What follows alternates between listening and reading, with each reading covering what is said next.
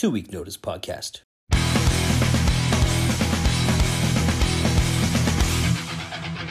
I'm sick of smiling, and so is my jaw. Can't you see my front is drunk way down? I'm sick of being someone I'm not.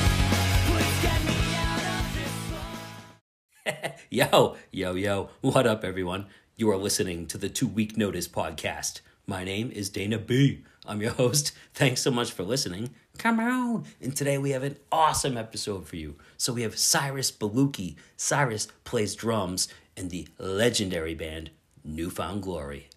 Yeah, this was such an honor. And what a great dude. What a gentleman. It just confirms what I really already knew, just the leadership, like a band like New Found Glory or a Dashboard Confessional maybe, or like a Jimmy Eat World. To me, they're really like leaders in the scene, and it's important. Like they're really nice, sincere, genuine guys who came up just like you or me or any of us really in the scene. They just happened to get really big, deservingly so. They did a lot of right things, a lot of smart things. And we're going to talk about all this stuff. But just to make a point, like, I don't like the bad energy because, like, they just happen to make killer tunes and whatever, made a lot of smart moves and got everything that band got, they deserved. And then some. And they give back, too. They don't need to take a band like Piebald on tour or invite us to play a show in Buffalo like they did in October, or invite us on this festival that's coming up in June. They're giving back because they remember when Piebald took them on tour 23 years ago or whatever. It's just respect, and they lead by example, and it's just so important. And it's one of many examples that makes me so proud to be a part of this really like elite scene. The one thing I will say, I don't want to get too preachy, but I'm going to step up on my soapbox a little bit because here's the deal. Furnace Fest is coming up and we're getting into the swing of things, right? Which is super exciting. New Found Glory is playing Furnace Fest, and they played it way back in the day. Cyrus and I talk about this. But the one thing that bums me out a little bit, and I just want to like make this clear to anyone in the Furnace Fest community who listens to this podcast, and I love you all with all my heart. You know I appreciate you, but this just needs to be said because I do remember last year there were some haters, like when Hatebreed dropped off and like the band For the Best hopped on, people were just talking mad trash. And this is when I first joined the group. It was really taken back by it, and it was before I knew how special the group was. I was like the new guy, and I was like, whoa, people are talking mad trash, and they don't even know these guys. They didn't even give them a chance. Point being, Cyrus, I told him about this magical Facebook group of 6,000 amazing humans, you know, and he was just like, oh, like, what's the deal? Like, do they want us there? Like, the fact that he even has a hint of a thought that maybe New Found Glory isn't wanted there, that's a little bit of a concern to me. And he elaborated a little bit. He was saying, like, when they played back in the day, they happened to be on a tour with Blink-182 at the time. So they were on a bus as opposed to like a van or whatever. And I don't know, people just like gave them a lot of crap for it, which I'll never fully understand why anyone would waste that energy on like just, you know, it's just bad energy. So like you're gonna hate on this band because they're successful and they worked their asses off and got to the point where they get to tour on a bus? Isn't that what every band wants to do, dude? Like, I know I do. I would love to tour on a bus one day. That's like a dream for me, and I'll get there. Maybe with Piebald, maybe with another band. I don't know. Point being, I promised him that people are so stoked for New Found Glory to return to Furnace Fest, okay? And I told him how wonderful all of you are. Don't let me down. And you know what? If you don't like New Found Glory, or any band for that matter that's on the lineup, shut the fuck up. Keep it to yourself. Nobody cares, right? Just put good energy out there, all right? I just wanted to say that because New Found Glory is legendary. And any band that has the honor of gracing us at Furnace Fest with their presence needs to be respected. And if you don't want to watch them, guess what? There's like 3 other stages. There's plenty of other things to do. You can go get food. You can go to the bathroom. You can go get a drink. You can go buy merch. Whatever. Good energy, right? That's what festivals are all about. Okay, I'll stop. I just needed to say that. Speaking of which, this is good timing because, you know, the 2 Week Notice Podcast is proudly brought to you by Furnace Fest. Get used to hearing that, baby. We are locked in and really just ramping up right now. So 96 bands this year. They just announced a bunch of locals, very exciting. And about maybe 1/3 of the lineup has been announced. Keep an eye on the socials because plenty of more exciting things to come. But for now, what we do know is we got New Found Glory, Alexis on Fire, The Ghost Inside, Advent, American Nightmare, Anti-Flag. What else? Let me pull up the list here. Elliot, are you kidding me? Come on. Elliot, dude. Misery Signals. Stretch Armstrong's coming back. Strike Anywhere. Quicksand, dude. Lagwagon. Pedro the Lion, Mom Jeans, many, many more, and I cannot wait. I know just as much as you people do, so I am just as excited and anticipating these announcements as much as all of us. All right, a couple more things, and we'll get right to the conversation here. Some housekeeping things. The 2 Week Notice podcast is also brought to you by Plug Your Holes. www.plugyourholes.com is your one-stop shop for plugs, tunnels, gauges, and more. So if you have piercings and gauges in your ears and stuff, this is your one-stop shop for all that shit, all right? www.plugyourholes.com. And for a 15% discount at the checkout, type in the code TWNPOD. That's TWNPOD. 6 letters, smush it all together. 15% discount, and that's www.plugyourholes.com. All right, what else, people? Couple more things. I don't know if I told you all, actually, so I got recruited by these really, really awesome up-and-coming band, For the Best. They actually played Furnace Fest last year, and I just booked my flights and hotel to go down to Allington, Texas, dude, which is right next to Dallas. So I'm flying into Dallas, and I'm going to be on hype man, cowbell, tambourine duties, and just really good kids. When I say kids, they're 22, and I'm like an old fucking man at this point. But up-and-coming band, really, really love what they're doing. They're working their asses off, and their music is killer. So I'm really stoked to rage with them. And that festival is called the So What Festival, which is put on by Mike Z, who also is, one of the 4 horsemen of the Furnace Fest behind-the-scenes crew. So, a lot of little tie-ins there, but that's going to be rad. Who else is playing the So What Festival? A lot of, there's Sum 41, Simple Plan, Hatebreed, Parkway Drive, Comeback Kid, Emery. I don't have the list, but this is off the top of my head. I forget. 303, I think. 2 Chainz. It's cool. They got 3 different stages with 3 different themes. It's rap, and then there's a pop stage, and then there's your hardcore stage. So I cannot wait to go down and just, I don't know, maybe drink a beer with Andrew Neufeld and, play the cowbell with the For the Best dudes and just walk around and whatever. Just be a part of it, man. Festivals are the best. What else? Big shout out to Brian Ward. Brian is a guitar tech for New Found Glory. He's done guitar tech for Unearth and Coheed and Cambria. And he and I already recorded a podcast episode. We had a wonderful conversation. That's going to come out towards the end of this month to align with some new music he's got coming out. Extra shout out to him because he's the reason that Cyrus and I connected. So thank you, Brian. What else? If this is your vibe, make sure to hit subscribe so that you do not miss a single episode in the future. I just got confirmation, direct message from the one and only Anthony Green. He's down to come on the podcast. Super exciting. Max Bemis is still coming on. So plenty of exciting things in the future. And make sure you check that backlog because I've had some killer guests in the past.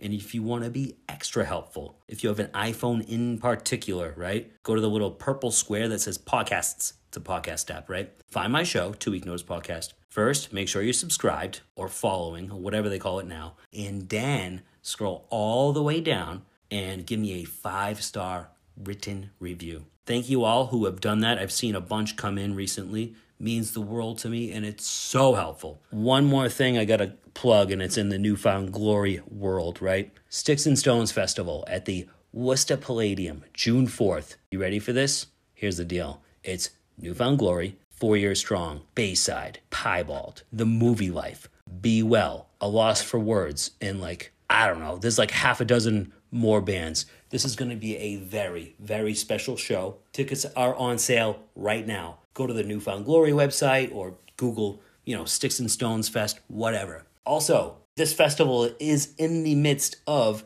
a full New Found Glory headlining tour, and they are going out on the road with 4 Year Strong, and Be Well. Hey, if any of you people in any of those bands need a cowbell player, I'm your guy, all right? Let's get to this episode. Cyrus, respect, brother. Thank you so much. This was really just an honor. Sticks and Stones, baby, 20 years. Come on. Enjoy.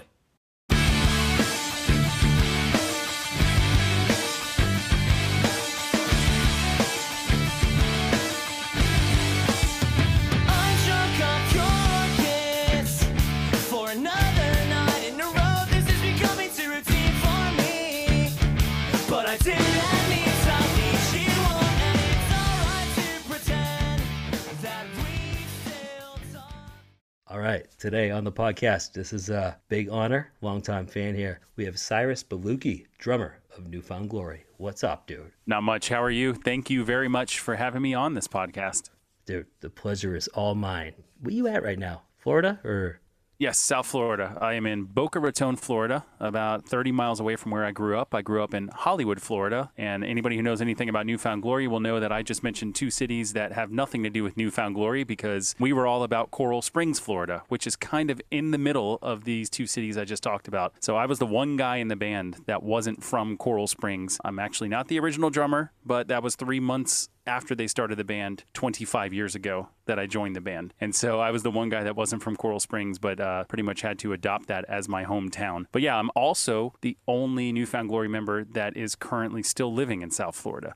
Ian, our bass player, was here up until about 3 months ago, and now he's living up in Central Florida. So I'm holding it down for everybody. Hold it down, Cyrus. Yeah. That's rad. Every time I do an interview, just for my mental preparation's sake, to keep myself sane, I always take notes. Oftentimes I don't even look at them. But for New Found Glory, I mean, it's not even necessary just because I've seen you guys so many times. Big fan. That being said, I still do a little, like, I'll check the Wikipedia page. Maybe some things stand out that I just like didn't think of or forgot about. And yeah, 1997, I was like, oh wow, 25 years. That's Yep. pretty cool.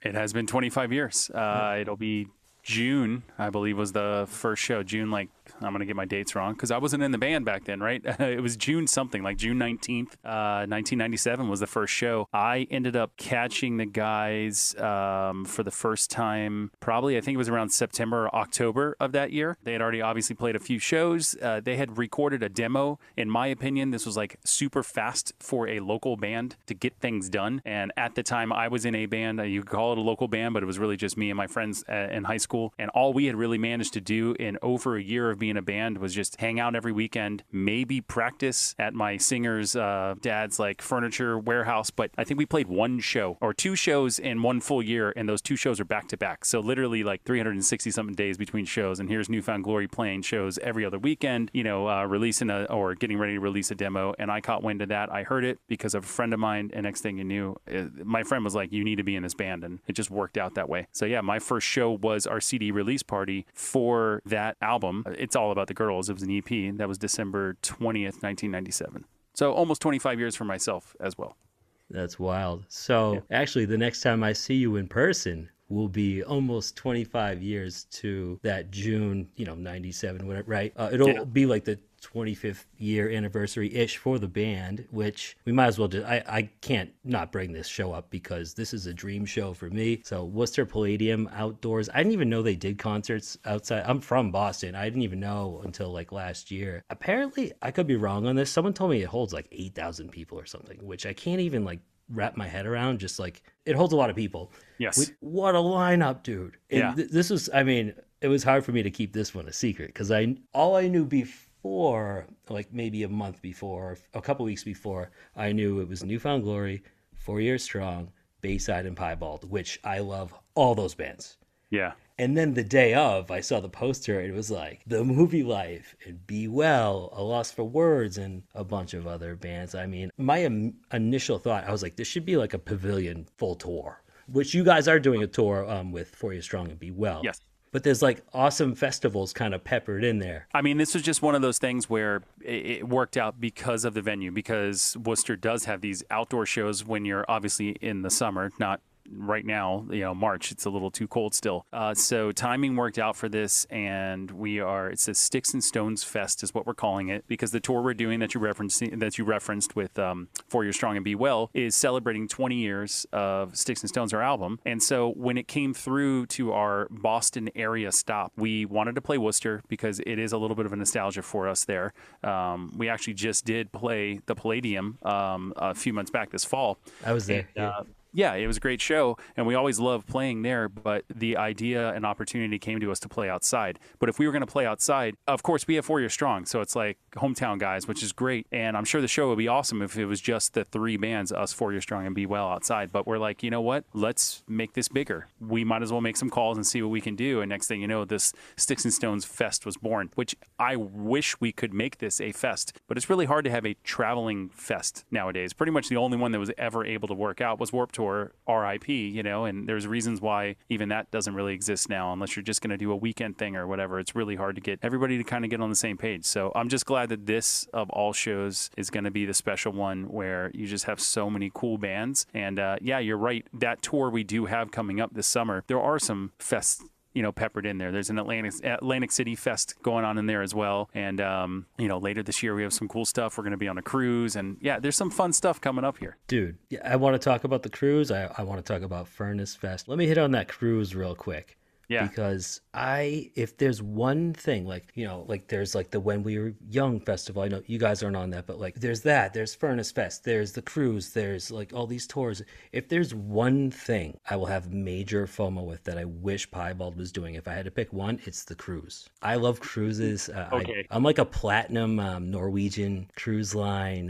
You're member. That guy. You know where everything is on the ship and all that stuff. Dude, like I did like 6 cruises in like 4 months. So like I did a solo trip to Europe, and instead of flying there, I took a Norwegian ship from Brooklyn to Rome, and that was like 2 weeks. Just it's like 7 days at a row at sea, and then the first stop is like the Azores, and then it hits like Lisbon, Portugal, and a couple stops in Spain, France, and it ends in Rome. Dude, it was before I even hit land. I'm a social butterfly too. Like I do all the activities, I get the drink package, so I'm just like floating around. I'm in the dance club. Like I love all that stuff, man. I'm kind of like corny, I guess, but like so before we even stepped on land, even though I went by myself, I had so many friends, like everywhere we stopped in port. Fast forward, I ended up in Europe for 4 months, but I did like 5 more cruises, like the Greek islands and the Baltic Sea and a Scandinavia thing. So point being, so I love the cruise vibe, and then add like a lot of my favorite bands. It's just, I'm going to find a way on that boat. I will. You should. I'm on the waiting list. It sold out like in 2 seconds. And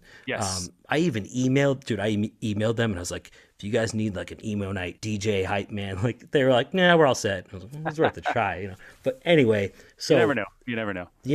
Got nothing to lose, but I'll find a way on there, and that will be rad. Have you done a cruise before or anything like that? Yes, we have. Personally, I'm not necessarily like a huge cruise guy. I've gone on some, but not like doing that all the time. I also have 2 small children, and they're not yet at the age. Maybe we'll start doing Disney cruises, which are not like this at all soon. But yeah, I haven't been on regular cruises in a while, but fortunately, I've actually done these like rock cruises a couple times already. We did them with Paramore years back, and it is, I believe, the same exact ship. I know it's the same company that does them. It's a company called Sixth Man, and they're super cool. There's actually some people that used to work on Warped Tour production that went into that, because it's kind of they have a season as well. It's like year long, and they stay on the boat for most of the year, and they have stories. If you ever get on one of those cruises and you can kind of hang out with some of the people that work there, the Sixth Man people, oh my gosh, the stories they have are insane, because the seasons always change as far as like who's on it, and it's not always the same, cruises every year. You never know who was on that boat before you. And for instance, we did a Paramore cruise one time where the week before us, or at least whatever the last cruise was before we were on, was like a Kid Rock cruise. And so just heard stories, because obviously the clientele, the crowds are just, it's night and day, right? The biggest like example of that was we went down to like the main kind of atrium area, and they had this like gift shop where you can get photos done. And so we took photos, a couple of us, and then we were talking to the person that worked there, and we were like, hey, can we like make sure that we're the only ones that can get these pictures pictures, because some of them are like personal pictures of like our families, and we didn't want like fans to come and try to buy them because they have like, you can look through a book and get pictures from the cruise, right? And so they were like, yeah, no problem, just look through this book and tell us which ones are yours and we'll pull them for you guys. And we start looking through the book and we're like, wait, this isn't this cruise. And we get to talking and we find out, yeah, it's a Kid Rock cruise. So basically what happened was, as I'm going backwards in chronological order, you got this Paramore cruise. It's cool, it's fun, it's like, you know, people you would expect, kind of the Warped Tour crowd. And as you flip back to that week before, it literally goes from like a PG to a total R-rated movie, like just shirts off, no matter what the gender is, and just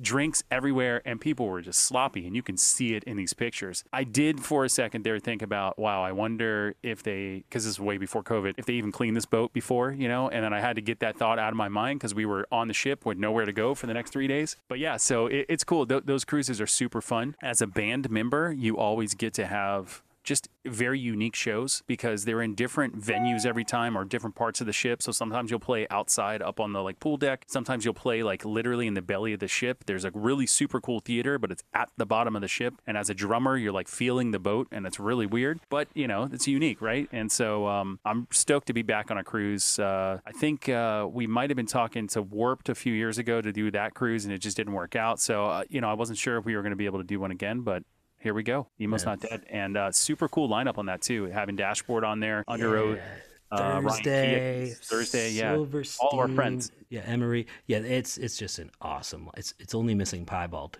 in my opinion. What? Yeah, it's like, hey, get a petition started.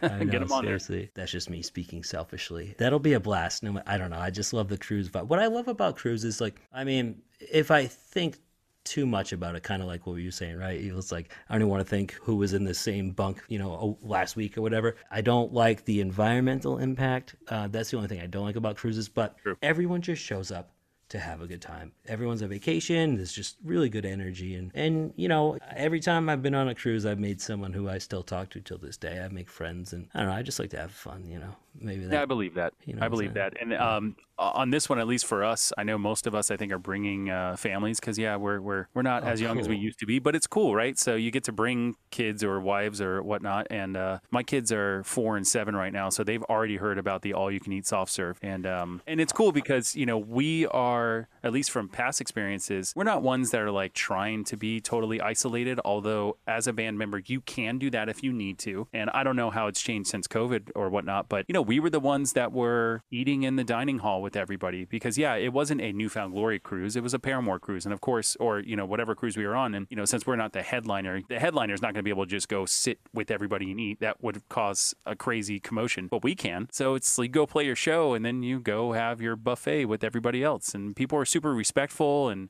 stoked at the same time. And again, it's just like you said, it's a really cool environment because I think everybody realizes you're on a ship, you can't go anywhere, you're going to be with all of these people for the next 3 days, and it's going to be like an experience for that weekend. So yeah, everybody gets along and everybody just enjoys it, and there's stories that come out of it, and it is like a weekend summer camp, you know what I mean? You just hit the nail on the head. You said that perfectly. And just to add to that, you know, going back to what you mentioned, like with like the Kid Rock cruise or whatever, it's just another thing that I love about the scene that we were a part of. For the most part, it's really good, respectful people.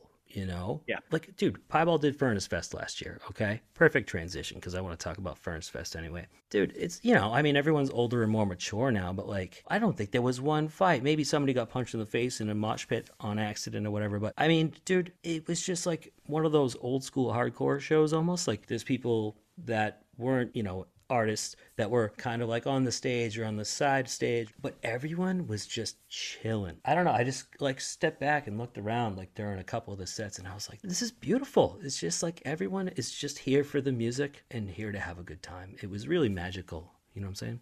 Oh, totally. And so, yeah, bringing up Furnace Fest, I'm really excited for that. And we should talk about that a little bit here in a minute. But I think I'm going to add to one of the reasons why I feel like you probably had that experience at Furnace Fest. And I felt this on, and maybe you did with that show that we did with Piebald back in Buffalo in October. But I think last year, at least, when people started, or tours kind of started happening again, I think everybody, bands and fans included, were just so relieved and so excited and just, so many emotions, and a lot of them you'd never really felt because nobody expected this to happen, and then it ripped the whole live industry apart. So I think everybody was so relieved to have a show. And even with Furnace Fest, I know that fest was postponed a couple times, rescheduled. You had lineups change and all that, of course, because of COVID. And so, like I was saying, even on our tour, we felt that like every night in whatever city you were in, you kind of felt that camaraderie that was even more than before. In general, our scene has always been fairly respectful, like you said.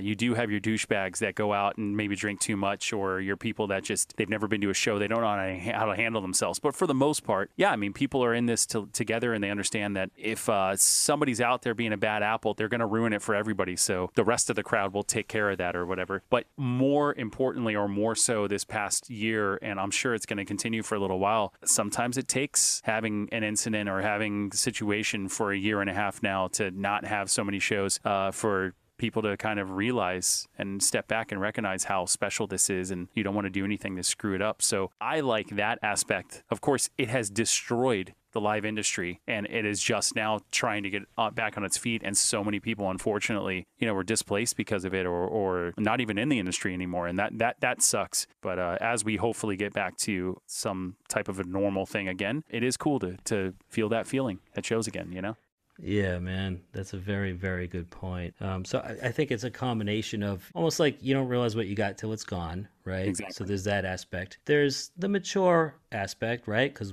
we were all at these shows 20 years ago and we were kids, right? But then here's an example. I saw Vinnie Caruana. I saw I Am the Avalanche in Boston. It was probably right after that Newfound Glory show. It was like in October or November. It was at the old, the TT and the Bears in Boston. It's called Sonia now. It's right next to the Middle East in Cambridge. Okay. Yeah, anyway, smaller room. And one of the first shows I attended, not as part of the show with Piebald or whatever, since things started opening back up. And people are, distancing themselves from one another. And there was just these two dudes who were just like, they were huge fans of Vinny and I Am the Avalanche and stuff. But they were just like running into, when people just are like way over the top in the mosh pit. And Vinny stopped the show, dude. He middle of the song, he's like, time out. Sits down on the stage.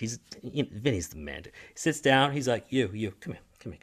He puts his arm around both of them. He's like, all right, boys. And I didn't hear what he said, but I know what he said. He's like, listen, I appreciate you guys, but you're kind of ruining the vibe for everybody else, basically. Yeah. So add all those things together, and it's just a special camaraderie, and not to trash talk Kid Rock or that crowd or whatever, but I just know there's something special about our scene. I'm just proud of that, if that makes sense. Yeah, totally. And I think that's it's a testament and to just our scene in general, how for the most part we brought it up ourselves. And when I say we, I mean bands and fans alike. This isn't something that's ever been manufactured in a studio or at a record label, and this has always been about live music, really. I mean, the radio stuff definitely helped, and the MTV stuff that like Green Day started and Offspring way back in the day, and you still have your bands like your Fall Out Boys that kind of break out, and that helps keep it in the forefront. And of course there's a massive resurgence now with all the stuff that Travis Barker's producing, and it definitely helps. But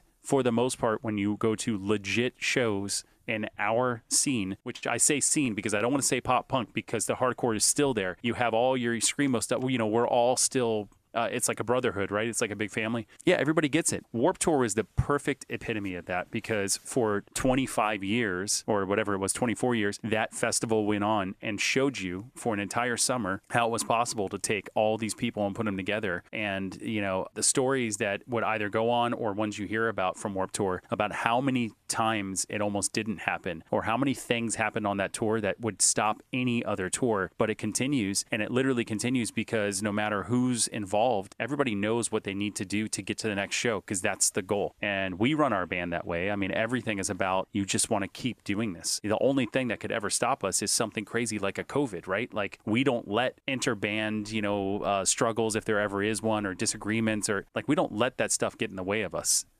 We're all normal. There's life that happens, and people do get in disagreements and, have fights and arguments and all that kind of stuff. But we all understand the bigger picture. And I think as a whole, you could actually say that about most of the attendees at concerts, most of the fans of bands, and everybody just gets it. And that's why it's still here. And that's why I don't think this kind of music will ever go away. It might just morph into something that sounds a little different. But this ideology that's been behind punk rock music, which then became, your pop punks and your all post pop and all, all these different genres, genres, subgenres, that ideology is always going to be there. Totally, man. I nerd out on this stuff, dude, and that was very well said. And I appreciate that. It also takes a band like Newfound Glory or a Dashboard Confessional or even like a Jimmy Eat World. You know, bands that were, you know, are higher up there or bigger. You all lead by example. Like, you're all sincerely, genuinely good dudes. And again, going back to that Vinny thing, like, he's like, no, we're gonna stop the show right now and this needs to be addressed. Or Piebald did some holiday shows back in December and some dude was being weird, and Andy from Piebald, he's like, you back the fuck up. Those things are so important. They get called out, whereas maybe some other genres, maybe they don't, maybe they do. I'm sure they do. You know what I'm saying? It's just, again, I'm just so proud, and I nerd out on this stuff, and it makes my heart full. Sincerely, it's corny, but it really does, you know? Yeah, and again, I mean, for us, it's never been hard to feel that, because it's very easy to just think about where we came from and think about our rise, if you want to call it, which was a very organic, that we started in our parents' garage. You played the local shows, whether it was the VFW halls or your school, your high school or whatever, you know, and you slowly kind of just branched out. And for kids from South Florida, this wasn't easy, because to get out of Florida is 5 hours, you know, and to even make it to Orlando is another 2 or 3, let alone trying to get out of the state. But, you know, it was, I don't want to say it was slow. It did happen fairly quick for us, and that's amazing. But at the same time, we played so many shows. We went on so many tours. We played with so many great bands like Piebald, bands like Saves the Day. You know, we would go to Jimmy Eat World shows. We would go to MXPX shows. We would try to hang with the bands. We would see what they would do. We'd go see Less Than Jake and become friends with them, and then watch them. And not just watch them play, but watch how they were. That example you're talking about, we watched them and still to this day use them as an example of how to be a band for 30 years, you know, even longer than we've been together. Yeah, and it's just this, because it was organic and there was nothing fake about it. There was nobody who was just like, we're going to make you a star tomorrow. It's easy for us to always keep that in the back of our head, and that keeps you grounded, and that keeps you so appreciative of what you have, because there are, for every one of us, there's millions of bands that tried and never made it. And here we are. We did some things, and I have platinum records on my wall, and yeah, we have the success like that. But the biggest thing is 25 years later, I'm still doing this. And every day I have somebody who comments on Instagram or YouTube or whatnot, or comes up to me at a show when we play shows and talks about how they started their band because of us, or they're playing drums because of me. That's the greatest compliment, because we've now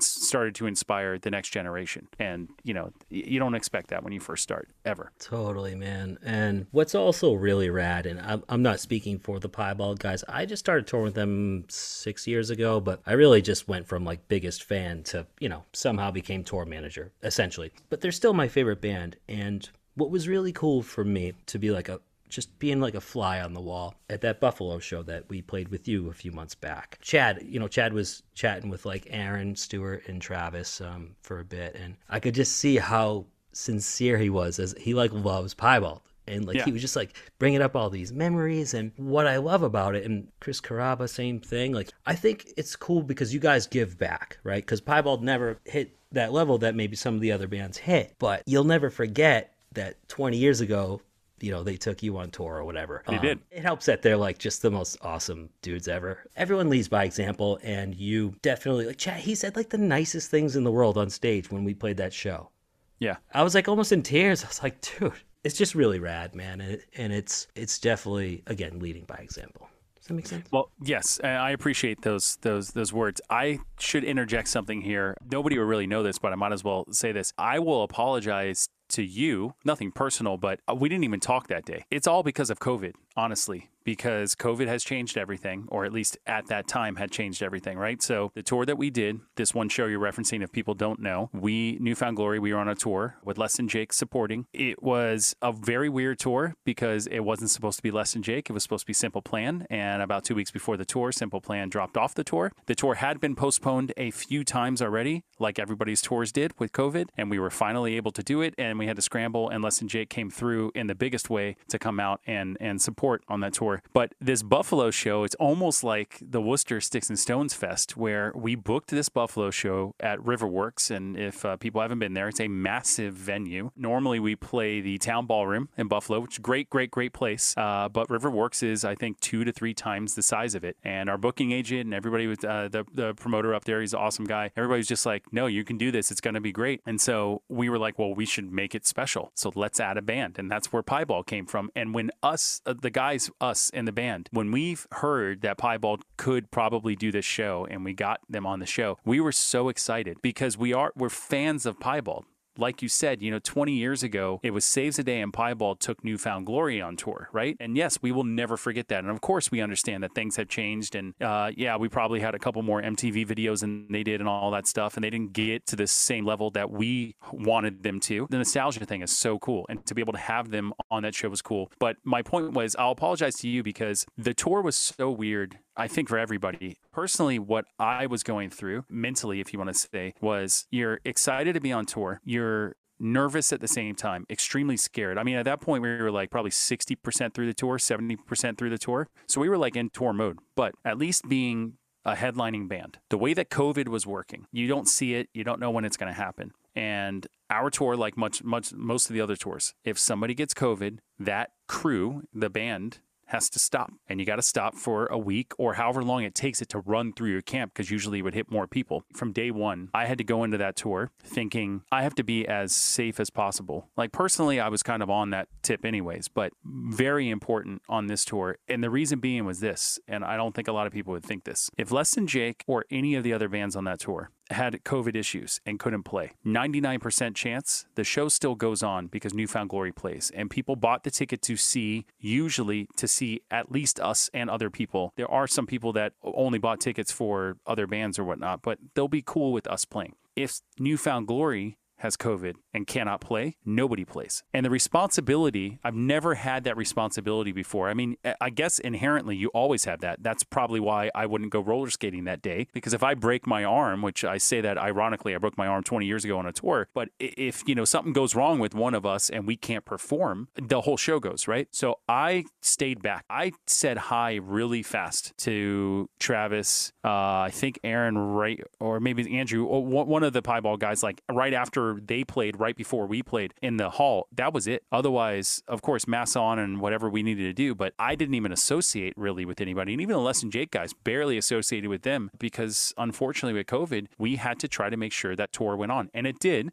It was extremely successful, which was great, but not without its own kind of quirks. And mentally, it was extremely, at least for me, psychologically, it was kind of taxing because you're isolated as much as you can be, because it's all about getting to the next city. And it's all about making sure that tomorrow you can still do this again for a whole new crowd of people. And whatever you did today in Pittsburgh, you don't want it to affect tomorrow in Buffalo or something like that. So a weird time. So I apologize. Long story, but I apologize for not being able to really hang out and even say hi to you or anything because I was trying to stay away. Dude, I appreciate that so much. However, it's not necessary at all. I totally understand. Weird fucking times, man. And I've told people since, whether it was on a podcast like this or just, whatever, just talking shop with other people who tour and stuff. And I've been telling everyone since that show, I'm like, dude. And also, Brian Ward is a homie of mine. He wasn't at that particular show, but I know he guitar texts for you guys frequently, and he gave me the heads up beforehand. He's like, listen, these guys are doing it right. Like, we are staying in our bubble. Because this is like, if we don't, everything you just said, like I was saying to other people after I actually was part of one of those shows, I was just like, they're doing it right. Going back to that leading by example thing, that, you can do that in many ways. And that's another, for example, like when I showed up, we pull up in the van and I'm like, all right, guys, I'll pop into the venue and figure out where we got to go and stuff. I'll be right back. And I ran into Ian. He was a gentleman. Mm-hmm. Hey, I'm Ian. Nice to meet you. Hey, I'm Dana. We shook hands.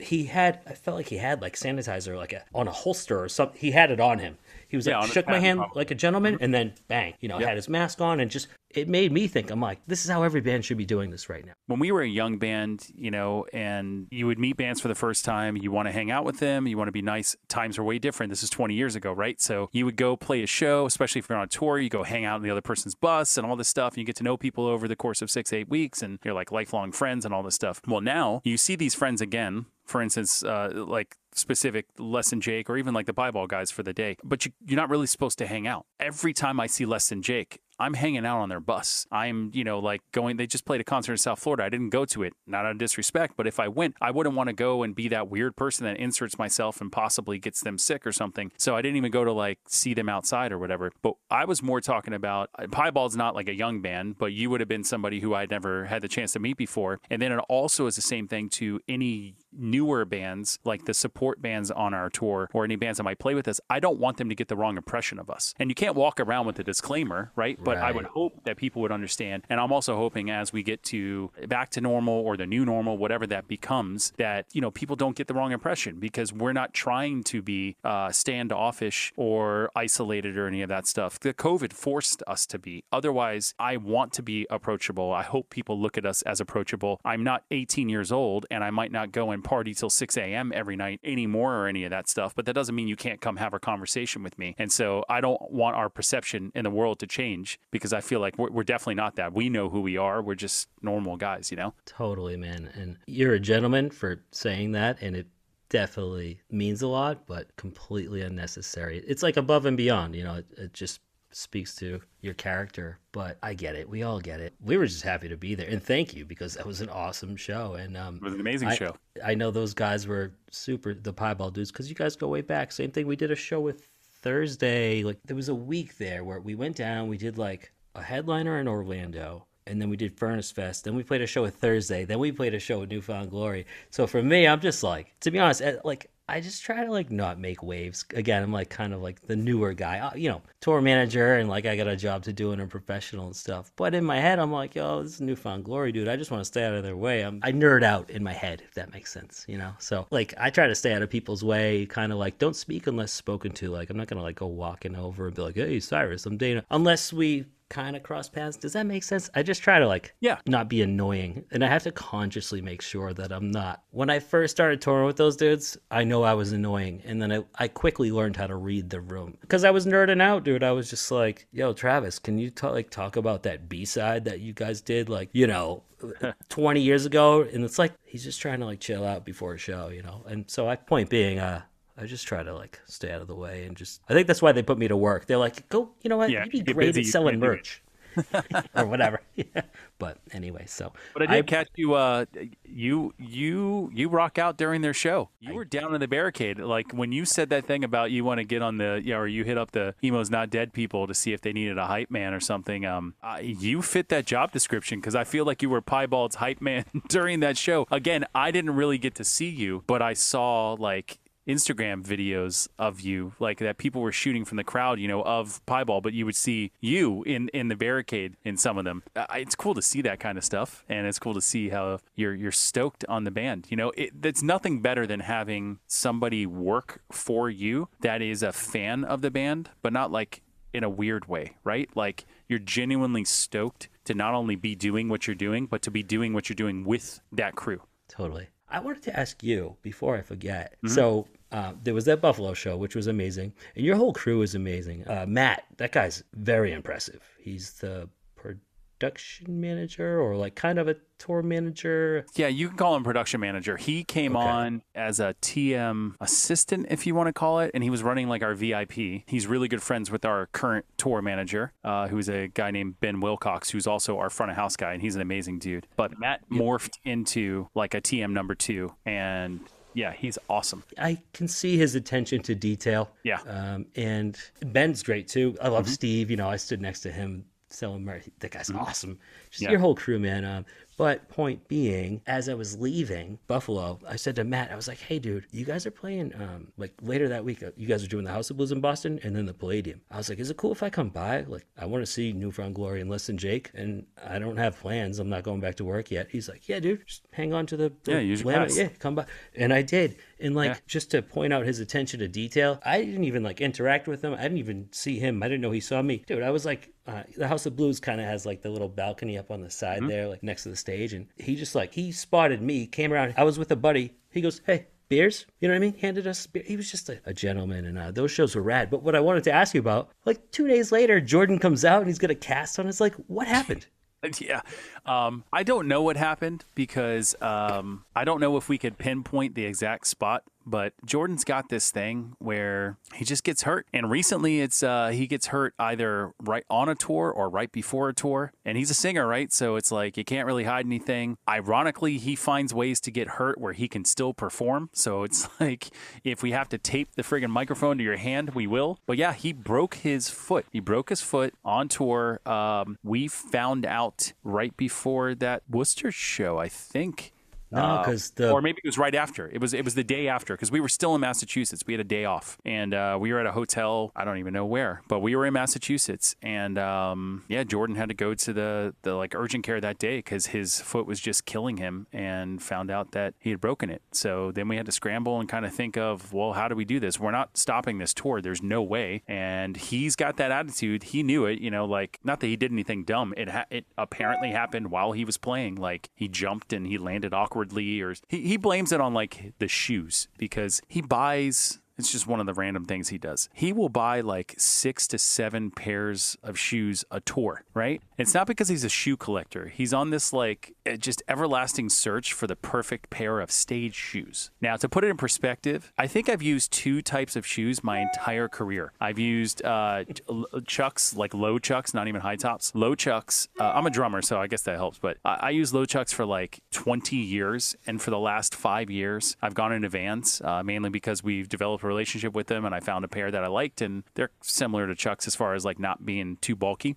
Jordan, on the other hand, I mean, you name it. He's like, every day off we're near a mall and a movie. That's kind of like the newfound prerequisite, as much as people probably want to think that we want to go, you know, eat like the fanciest 7-course meal and be up in the Mandarin Oriental and all that stuff. No, we'll take a Hampton Inn next to a mall any day, right? But yeah, Jordan will always come back with like a new pair of shoes. Yo, look at these Nikes they got, you know, and it's like, how much do you spend on those? Oh, like, I don't know, like $250.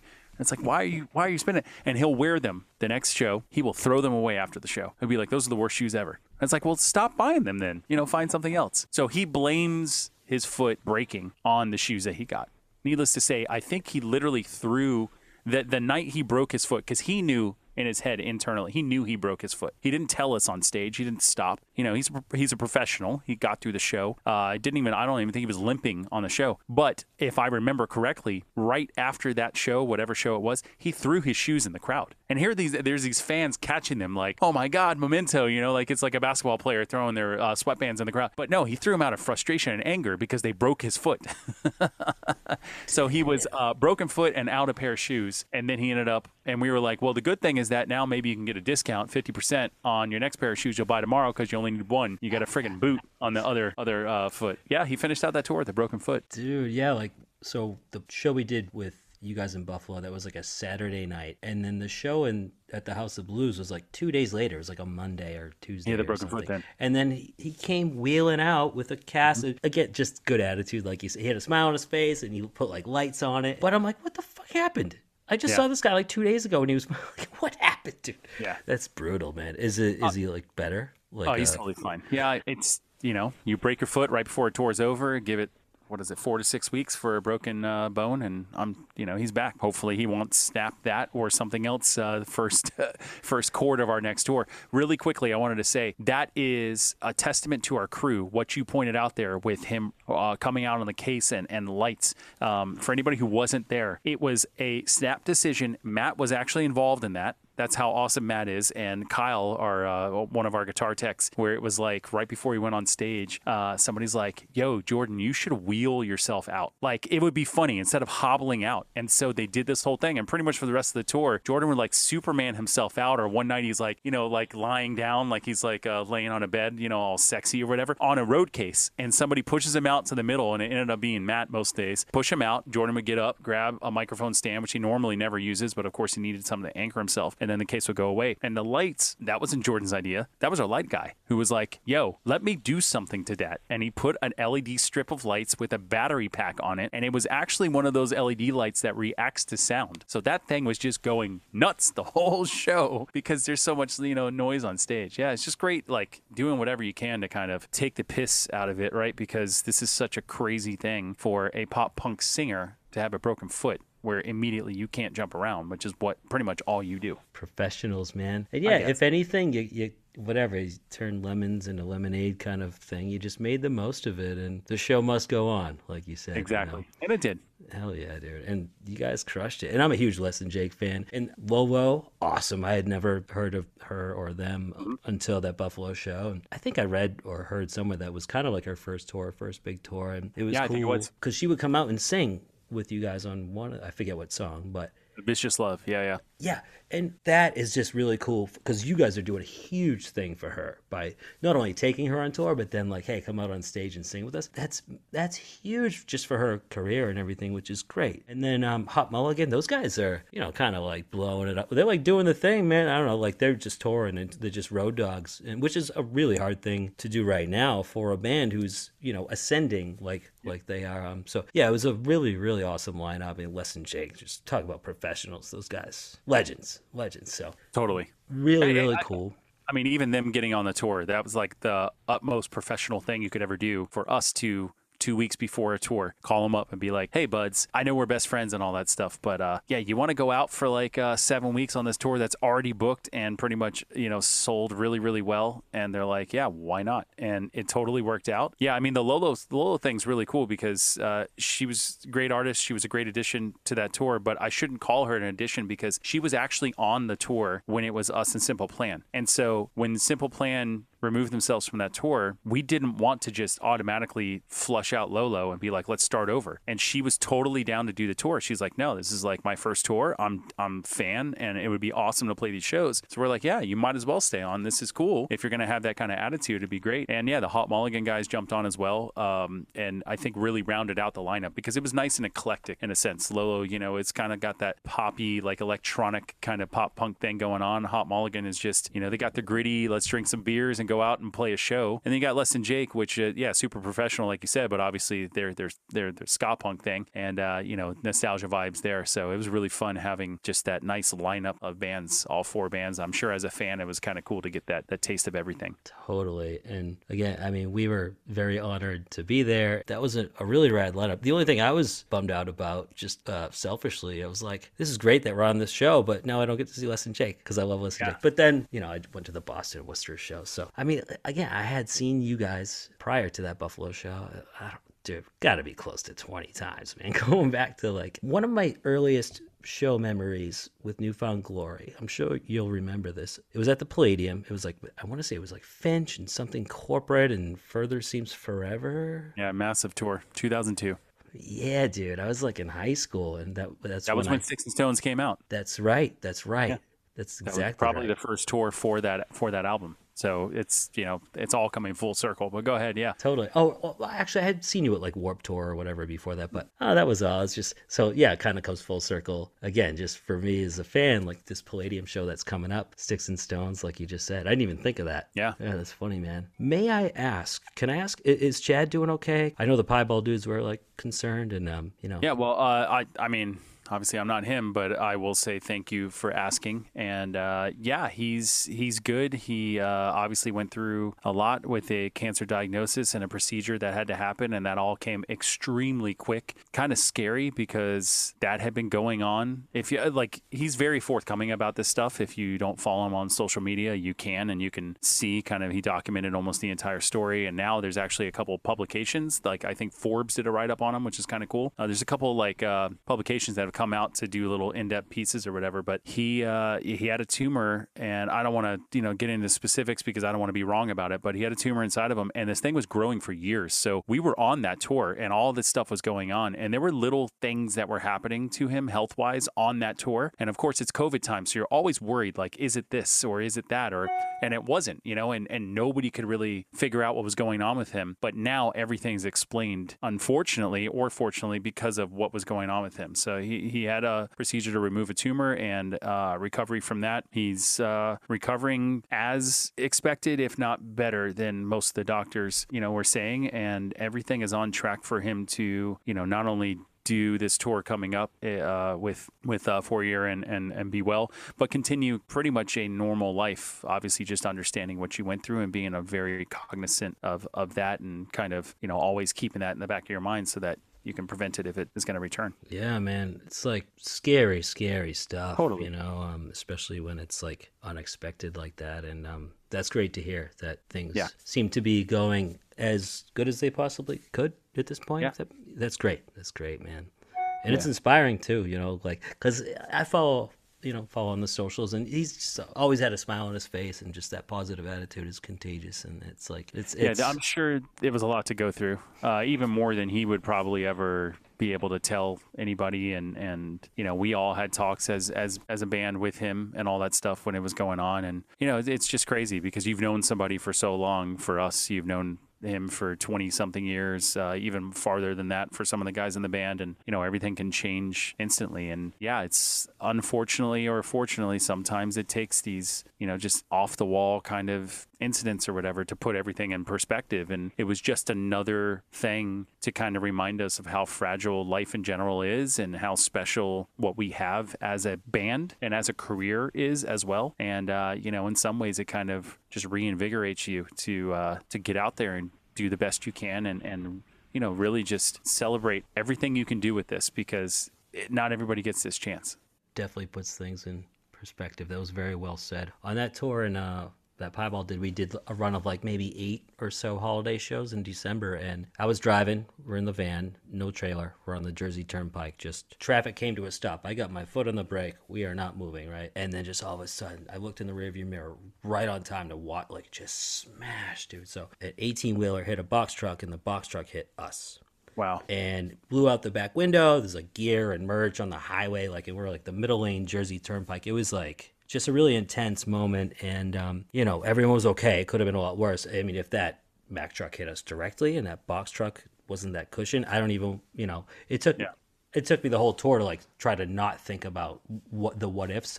But just to your point, man, like, I mean, when you go through something like that in that moment, we still got to the next show on time somehow, but it was just, it put things in perspective for all of it. We were all really shaken up, obviously. Just, I don't know, when you go through anything like that, that kind of makes you step back and like look at the big picture. It's like, I don't know, it just puts things in perspective. Exactly. You said it better than me, No, I didn't even know that happened to you guys, and that is crazy. That's anybody who's on the road. Obviously, I think everybody's heard of insane things that have happened. Some of the bands that have been in accidents have not come out as well, and that really sucks. That's always a fear. You never know, because most of the time, when you're in a band, especially if you've been in a band for a while, you're not driving anymore. I mean, I did it for our band for the longest time, and when we would get into snow, I would relinquish that wheel to anybody in our band or crew that had any experience in snow, because I'm a kid from South Florida that just does not know. But yeah, I mean, that's one of the scariest things ever, especially when you're on a bus. If anybody's ever been in a bus or even like an RV type thing, that's what it is. You're in these bunks that are, I don't want to call it a coffin because that's bad imagery, but it's not big, and you're just in a box basically. And if anything happens, you don't want to think about. There's no seat belts or any of that kind of stuff. So yeah, it's a scary thing, and you just always have to knock on wood when you say that and pray that it never happens to you. And yeah, things like that, when they do happen, if they do, that'll easily shake you up, not first off for a long time, but also definitely put things in perspective. In a way, it brought us closer together. Like, that's something that we all went through together. We survived it, and we were just happy to be alive. Like it turned into this like for the next 2 days, like Travis kept saying, he's like, I'm just happy to be alive right now. Like I could see like the gears turning upstairs, like in his brain. Like we were all going through that same thing. But Totally. Anyway, you mentioned this tour. So with 4 Year Strong and Be Well, what a rad, just bang, bang, bang. And Be Well is everywhere right now. I mean, legendary. Yeah. Brian McTernan. I mean, that guy. I talk that band up so much because I just feel like the guy's just so humble,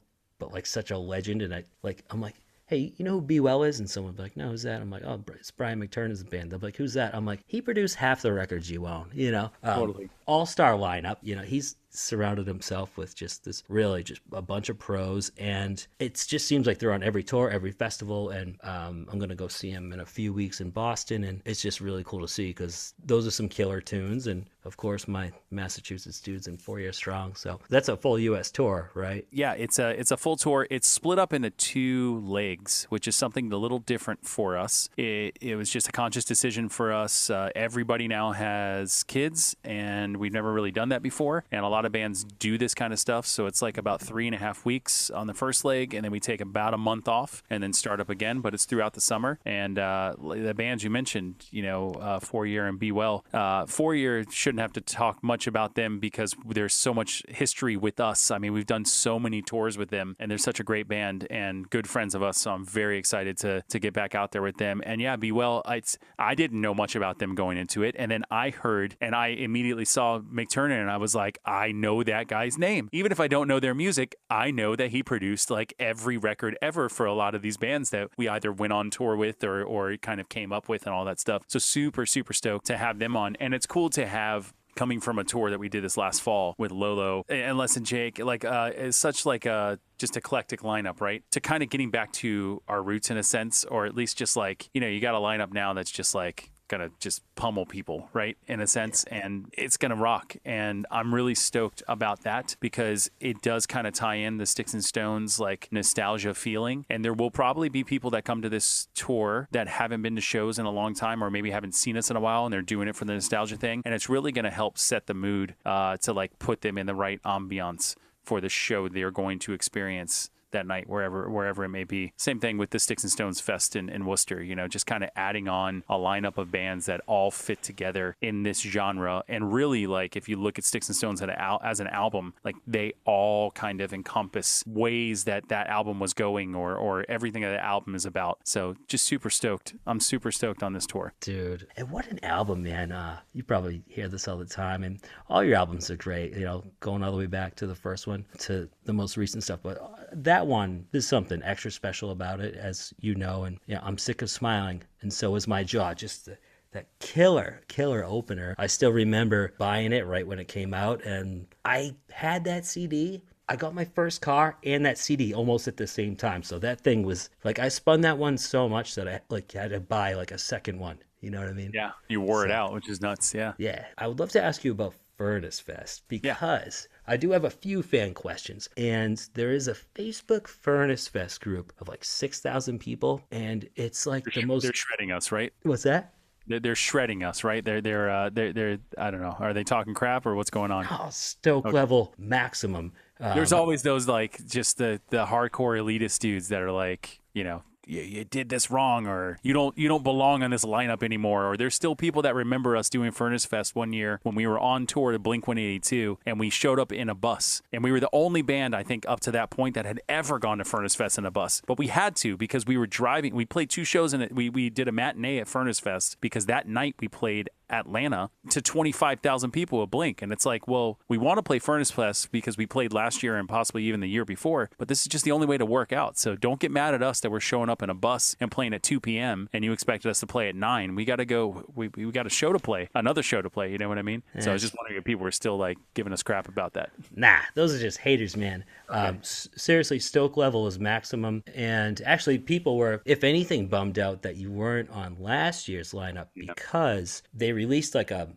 set of like baseball cards. I don't know if I remember we were one of those. Yeah, I got a set of that, and I'm like, Newfound Glory. Wait, but they're not. But retro, because all the baseball cards have like pictures of you, like I from think back in the day. It's a picture of Jordan like on that shed stage, that like airplane hangar looking stage, and so if anything, people are super stoked, and you know this Facebook group's like 6,000 people who are just the most passionate. So one, I know people would love to hear about your experience because a lot of these people were at that festival in 02 or 03 or whatever. So I don't know if you have any other memories aside from like the bus thing from playing back in the day. I mean, it was at that time, it was fun for us to play shows like that because those were the kind of shows that would like ground us, right? Where most other bands, when you hit that trajectory where you're like on MTV and you're on the radio, it kind of like there's no looking back, right? And that's what people always say. That's literally that's like the definition of a sellout, right? Like you just forget everything that you came from. But we were like, no way are we ever going to do that. And we don't want to do that. So if there's a chance to play Furnace Fest, we want to play. Why do we want to play? Because we want to go and play the show that we've played 2 years going now. I don't remember exactly who was on that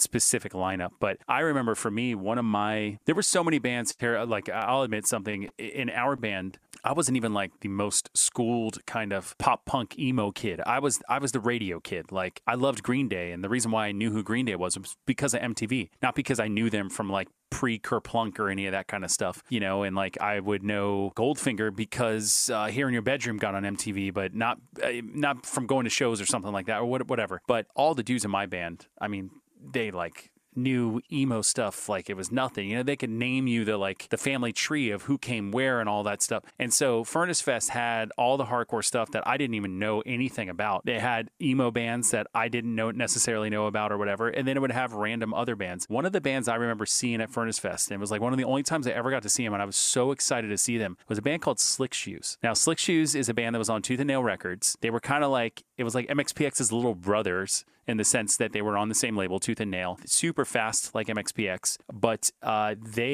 I think they just did a lot of tours with either Tooth and Nail bands or they did like the whole Christian scene, so we weren't really a part of that. But for some reason, they played a Furnace Fest, and I remember watching them during the day, and it was just so cool on that stage. You mentioned that we all played the like the hangar stage or the Sloss Furnace stage or whatever you want to call it. Just people, like there was almost no like barrier, especially back then. I don't even know if there was a physical barrier. There was almost no barrier between being on the floor or being on the stage. And if you were like a band member on the stage, it was like Warped Tour times 100. There were like 250 people on stage. And so I would be up there watching a band like Slick Shoes going nuts, you know, singing every word. And then the rest of my guys would be like, hey, you got to stay up here for whoever, you know, I don't know who played. Let's say like, I don't know, Elliot or Mineral or some other, you know, some hardcore band or something. And I would just stay up there, and I would be the guy chewing gum because I don't know any of the words to any of these bands. I barely even know the music, but I definitely I remember it because maybe those bands were being played in our van when those other dudes were driving or something. Like they would blast these records. So yeah, I was definitely like that kind of weird, awkward guy up on stage for so many bands. But Furnace Fest was just cool to like hang out with those bands that at that time we couldn't really play shows with because we needed to play the radio shows with Papa Roach and Our Lady Peace and whatever radio band of the time. Then you get to go back and play Furnace Fest. And it feels good to get back to those shows, you know? Yeah, man. And I mean, but it's also, I think, important and really rad that you did get those, you got to take those bigger gigs. It seems like, Yeah. I don't know if guilt is the right word, but I can tell like maybe there's this part of you, I could be wrong, I'm just like reading this, you tell me. It just seems like it's important to you that like people know that you're still a fan of this music and you're still a part of this scene, but just because you got maybe bigger than some of the other bands, what I'm hearing from you is like maybe from your perspective, people think you're like a sellout or something like that because maybe you play this bigger gigs, or you mentioned being on the bus or like on MTV. I'm trying to say this without coming off like disrespectful. Does that make sense? Yeah, there was a lot of those like rumors going around because we were one of the bands. I don't want to say one of the first bands, but we were one of the bands that broke out of the scene, and we didn't break out of the scene because we went from selling 100 records to 100 million records. Like we were making it, but it wasn't like we were Green Day where next thing you know, we're playing to 200,000 people at Lollapalooza or something. We got to that next level. And then things started to kind of happen for us. And yes, you release a record, and because you have a record label behind you, your videos are going to get on MTV, at least for a little while. You're going to get played on the radio. But we were so, worried is a good word, but we were so just aware of what was happening. And we wanted to make sure that people that were fans of our band were real fans, because we were always thinking about 5 years from then. If for some reason the radio stopped playing us and MTV stopped playing us, which ironically is kind of what's happened. I mean, MTV's not around and the radio doesn't really play us at all. We wanted to make sure people would still want to come see us and not just be like, yeah, I remember you. You had the one song, or I loved your first record, but then it all, sucked after that because it was just whatever the label wanted you to do. So we wanted to stay genuine as much as we could because we really were genuine people. Like we've always written our own songs. We've never been that band that just does what people say because of an image or this or that. And, we had our phases where it was like, well, maybe we should see if we can play the radio game a little more or play the label game. And it never really worked out. And it never really works out for a band like that because we're not fake. We can't tomorrow turn into stars. I mean, we've literally had people tell us that kind of stuff. Like, that's what's missing from you if you wanted to get to that next level is none of us are, like, I can't walk around with a stick up my ass like, hot shit. I can't because I'm just a normal person. And it's detrimental in some sense. There's probably 10 million records that I missed out on selling because none of us in the band can really ever do that. But at the same time, I have a career now 25 something years later that a lot of those bands, even that sold 10 times what we did, aren't here anymore. Right, man. Well, if that makes sense. It makes total sense, dude. And I mean, first of all, you deserve everything you got. You guys are an amazing band and you're smart. Like you said, you were thinking 5 years ahead and you just, really genuine good dudes who make killer songs. You stay relevant, whether it's your own albums and the covers. And you guys, even just like working side by, I'm looking at your merch and I'm like, these guys, just the VIP thing, you just do a lot of things right. You're professionals and who happen to be good dudes who got this success. I just hate to think that in the back of your mind, or maybe the other guys as well, just like ruined isn't the right word, but it's just almost like you can't fully enjoy it because like I don't know if it's because the haters or whatever. It just to hear that, I'm like, dude, I want to see you embrace it. You deserve it. Does that make sense? Yeah, and I think, how do I say that? Like, it's not ruined for any of us. It's never been ruined for any of us. If there were haters, the haters were at a time when we were first getting popular, and those haters, they're not there anymore. They couldn't last. Why? Because they had to go back to their normal jobs and do their normal lives, and they don't have enough, there's not enough time or energy in the world to hate that much on somebody when it's not even like real hate. You're just doing it because everybody else is doing it, right? Yeah, it's easy for us to, again, and I said this now a couple times, to appreciate and really just understand how massive of a thing our career is and how special and important it is to not only ourselves but to everybody that has experienced us, whether it's been one show, one album, or an entire career. This is just something that none of us expected to take off. None of us expected to have it last for so long, and it is still continuing, and in a lot of ways it's getting even bigger than it was before. It might not be plastered all over the radio and MTV, but for a career to sustain itself this long and still be successful, and to be able to go out and play a show outside the Palladium, as at 25 years after you're a band, to have thousands of people and not just a couple hundred, it's awesome. And I think we run our band that way. The bond that we have as a band is stronger now than it's ever been because we all understand that, and we just continually seem to do the right things to make this work for everybody. Testament to all the guys that are, in our band together, and everybody that we surround ourselves with, our crew and management. A lot of these people have been with us for our entire career. Our booking agent has been our booking agent for 22 years. Our manager we have now, she was our manager 20 years ago. And for, except for maybe 9 years out of the 25 years, she's been our manager.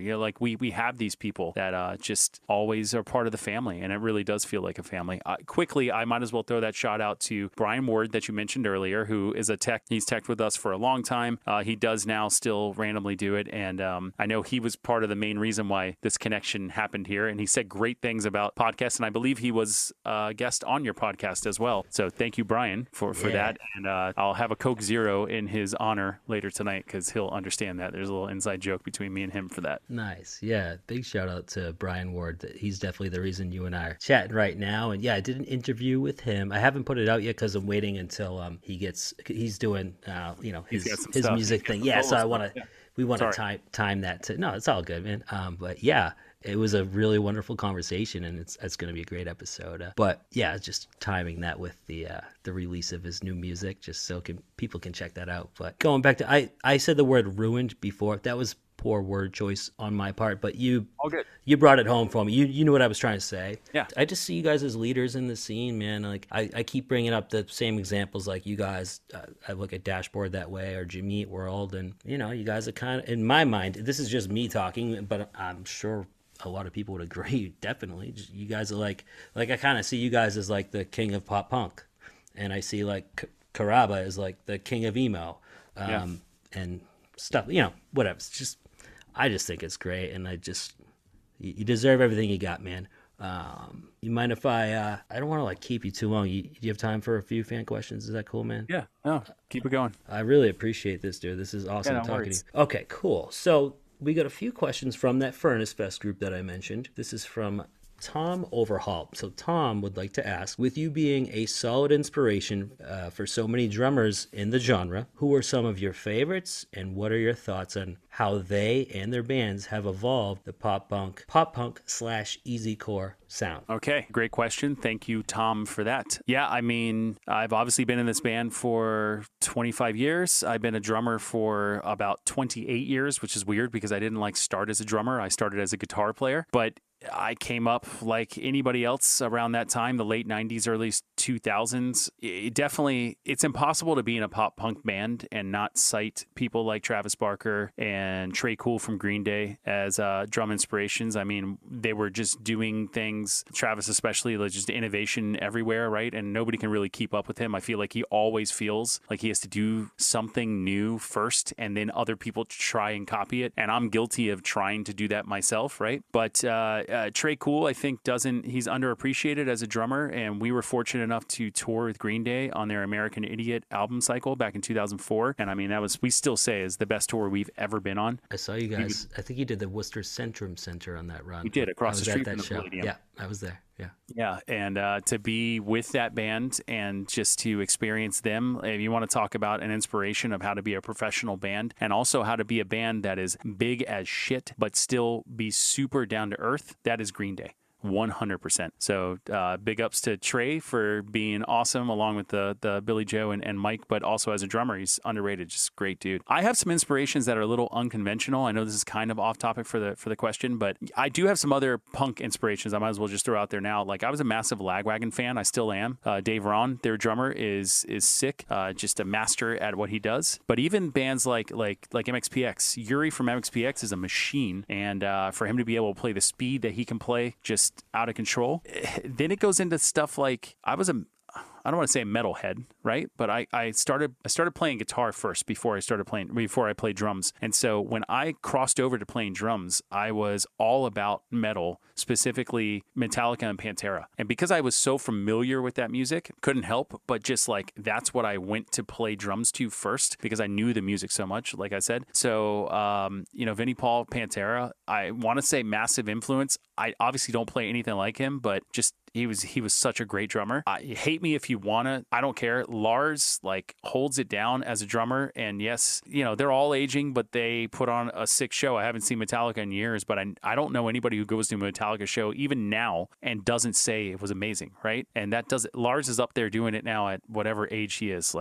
He's sick too. Metallica's a great band. And then radio stuff from the 90s. So it's a long answer, I know, but it's everywhere. I'm influenced by everything I see around me, and radio stuff is huge. Like the grunge alternative era for me, again, coming from guitar, I knew all those songs on guitar, but then I also was so familiar with them that playing drums to them, it just was second nature. So like Rage Against the Machine, I love to jam some Rage on drums. Pearl Jam, yes, a little bit. I'll play that more on guitar than anything. But even a band like Incubus, I was all about I'm a massive 311 fan. Chad Sexton, their drummer, insane. And that stuff doesn't necessarily spill over into what I do, but maybe it gives me a little just extra kind of, inspiration when I'm writing something with Newfound. Dude, that was an awesome answer. Okay. And all that's important, man. I just recently spoke with Aaron David Tate. He was the drummer for Minus the Bear. Mm-hmm. And their record, Menos El Oso, one of my favorite records of all time. Great record, yeah. Yeah, dude. And, hindsight's 20/20. But when I'm talking to him, he was like, yeah, like my influences are like Justin Timberlake and like Dr. Dre and like Daft Punk. And it's like, I'm a little slow at times, but I was like, oh, just thinking back on like all the songs, I'm like, that totally makes sense. So all that's really important, dude. Do you still play guitar? Yes, I do. In fact, ironically, in the last 2 years, I've gotten more involved with guitar with Newfound. You briefly spoke about us doing the VIP things, and that's something that a lot of bands are doing now. And so we don't shy away from it, and we don't like our VIP experience. We call it an experience. We don't like the VIPs to just be like a picture and a quick hi, and that's it. Because yes, you do charge more for that. So we always try to have some cool items that people get, some exclusive things. But we usually do some kind of like sound check party and or a performance. And recently it's been a lot of acoustic stuff. A lot of our songs, it's hard to translate them acoustically, but we try. And sometimes we end up like literally kind of arranging it for acoustic or playing it different. And it's been a huge success. But we now only have one guitar player, which is Chad. A lot of times we'll bring somebody on tour as a second guitar player. But the band, knowing that I can play guitar, turned to me and said, and I've never really played drums on acoustic stuff. It just doesn't work. I'm not going to play Better Off Dead super fast with acoustics. So they were like, hey, do you want to play some acoustic? And I was like, sure. And so I've started to do that now. And so I'll take up a second guitar and play these acoustic things. And it's crazy because I don't think the guys in the band remember. It'll be like 10 minutes before a VIP performance or before some performance, they'll be like, we should do this song. And everybody's like, okay, cool. And then in my head, I'm like, dude, I have literally never played this song on guitar.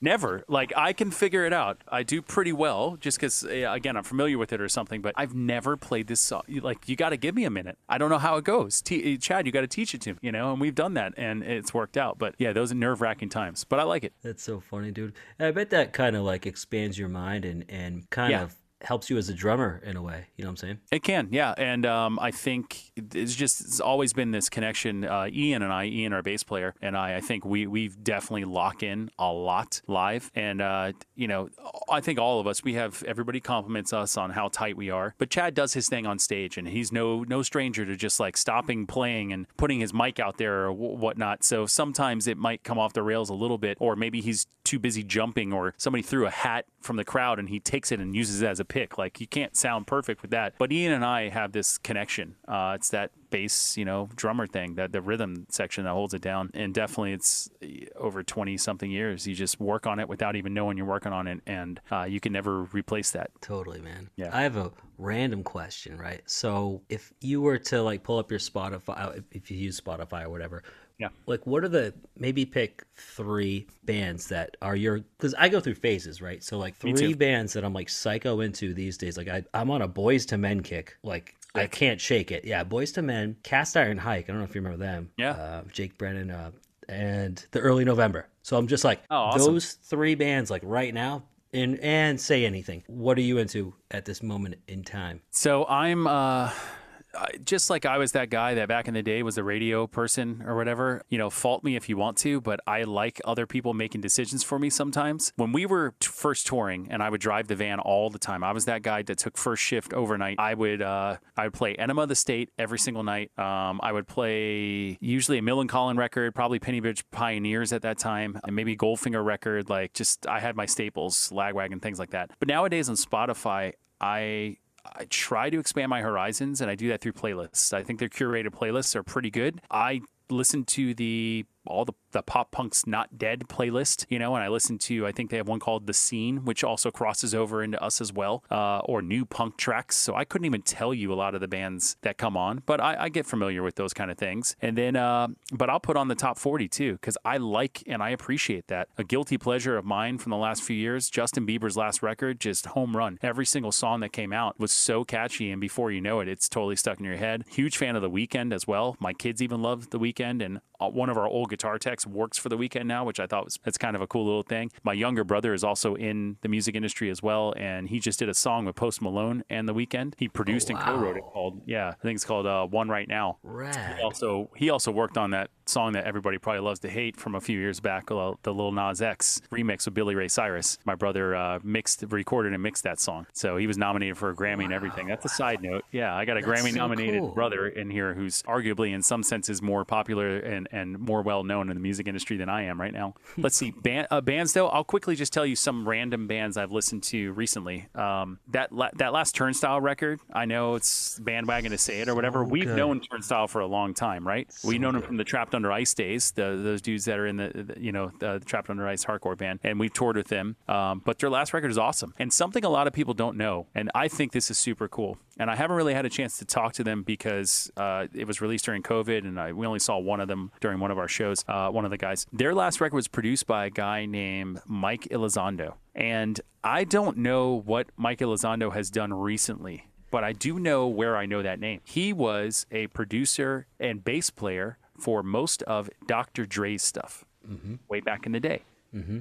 And I thought it was amazing to see his name. And I was so curious when I heard that he was working on this record. And then you can kind of hear a little bit of like some of the tracks and percussion that's going on that record. I don't know if the Turnstile guys thought of that themselves or if that was Mike, but I think it's pretty awesome because that is such an uncanny connection. That's I'm glad you brought that up, because so when we did Furnace Fest Piebald, we drove myself, Andy, and Luke drove from Boston down to Florida, and then Travis and Aaron flew in from other parts of the country. But I guarantee you just earned major brownie points with the Furnace Fest group because they're all obsessed with Turnstile. Yeah. And but the Piebald guys hadn't heard of Turnstile. They didn't really know. So, we're driving across the country. I was like, we should listen to Turnstile. You guys should hear this record. So while we're listening to it, Andy looked up, what was his name? I'm sorry. Mike Elizondo.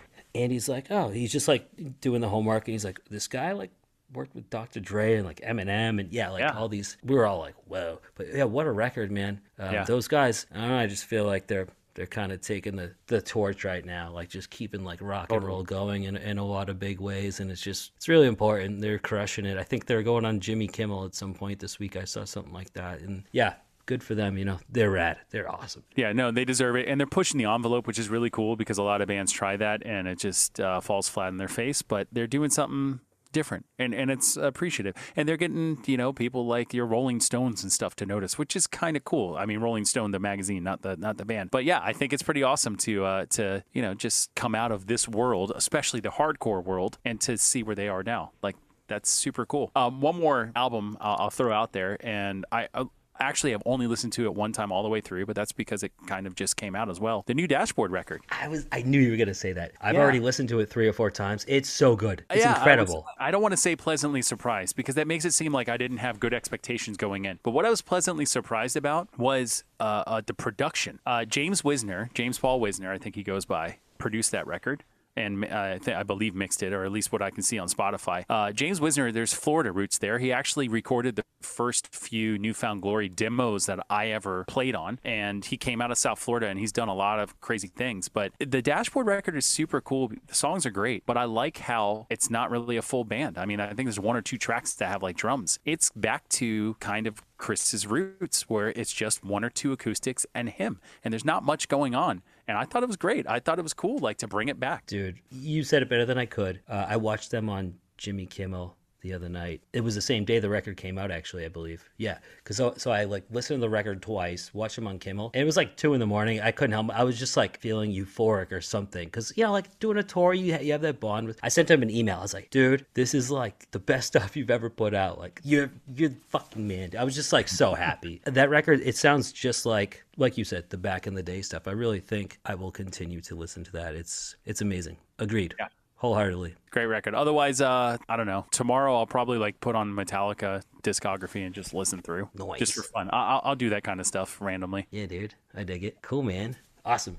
All right. Next question here. Preston Gazetta would like to know, I usually ask this too, so this is great. What are some weird pre-show rituals you and or the band do before a set? I'll just kind of name or talk about what we do. I don't know what's weird. People can make their own conclusions there. You know, I'm a drummer, and if you've ever seen us play or seen me play, it's definitely not slow music. So I'm pretty active up there, and I'm not growing any younger by the day. So try to stay fairly strict about making sure I stretch before every show. As boring as that sounds, it's important. And, you know, that'll take up 30 minutes to almost an hour before the show. But it also serves as a way to kind of focus, calm yourself, and get into, you know, your job. That is your job. The days of us trying to hang out with fans and yeah, I'll have a couple beers here and there. Like, I don't even do that anymore. I used to maybe drink 1 or 2 beers before I went on stage. I won't even do that because I have a job to do, and my job is to put on the best show I can for the hour and a half that we play every single night. If I'm gonna, you know, relax or drink or whatever, that's all after the show now. But yeah, so before the show, it's like 30 minutes to an hour of stretching, getting some like warm-ups going on my practice pad, and like I said, mentally just going, you know, or focusing. One weird thing that we do that I don't know a lot of bands that do is, and it's usually it's myself and Ian, but the rest of the guys will join in. Like, we'll always kind of rally each other and be like, hey, is it time? We go over the set list, and it's weird because we're not the Grateful Dead or Springsteen or even like Pearl Jam that like legit changes the set list every night. Recently, even for the last few years, we kind of don't change the set list at all, and a lot of that is because we have a second guitarist with us that is not an original member, so they only have a specific catalog of songs they know, so you can't just throw curveballs at them. But we'll go over the set list, and I equate it to this. It's almost like if you've ever watched, I grew up, my dad was a snow skier, downhill skier. He was a tennis player, and he loved downhill skiing, even though I lived in South Florida, but he would always watch skiing on TV. It's like the most boring sport to watch on TV. You're just waiting for somebody to fall and die or, you know, hurt themselves. But you would see these people before they got out of the gate up at the top of the mountain, and they would have their eyes closed. I mean, maybe you didn't see it because of the helmet, but they would be like moving back and forth. And what they're doing is they're mentally going down the hill, and they know, like, they can tell you what turn comes where. We do that in a sense with our set list, which is what we do is we basically have a set list in front of us. Our tour manager will always have to print an extra copy and keep it backstage, and we will go through it, and we will basically just talk about the intros and the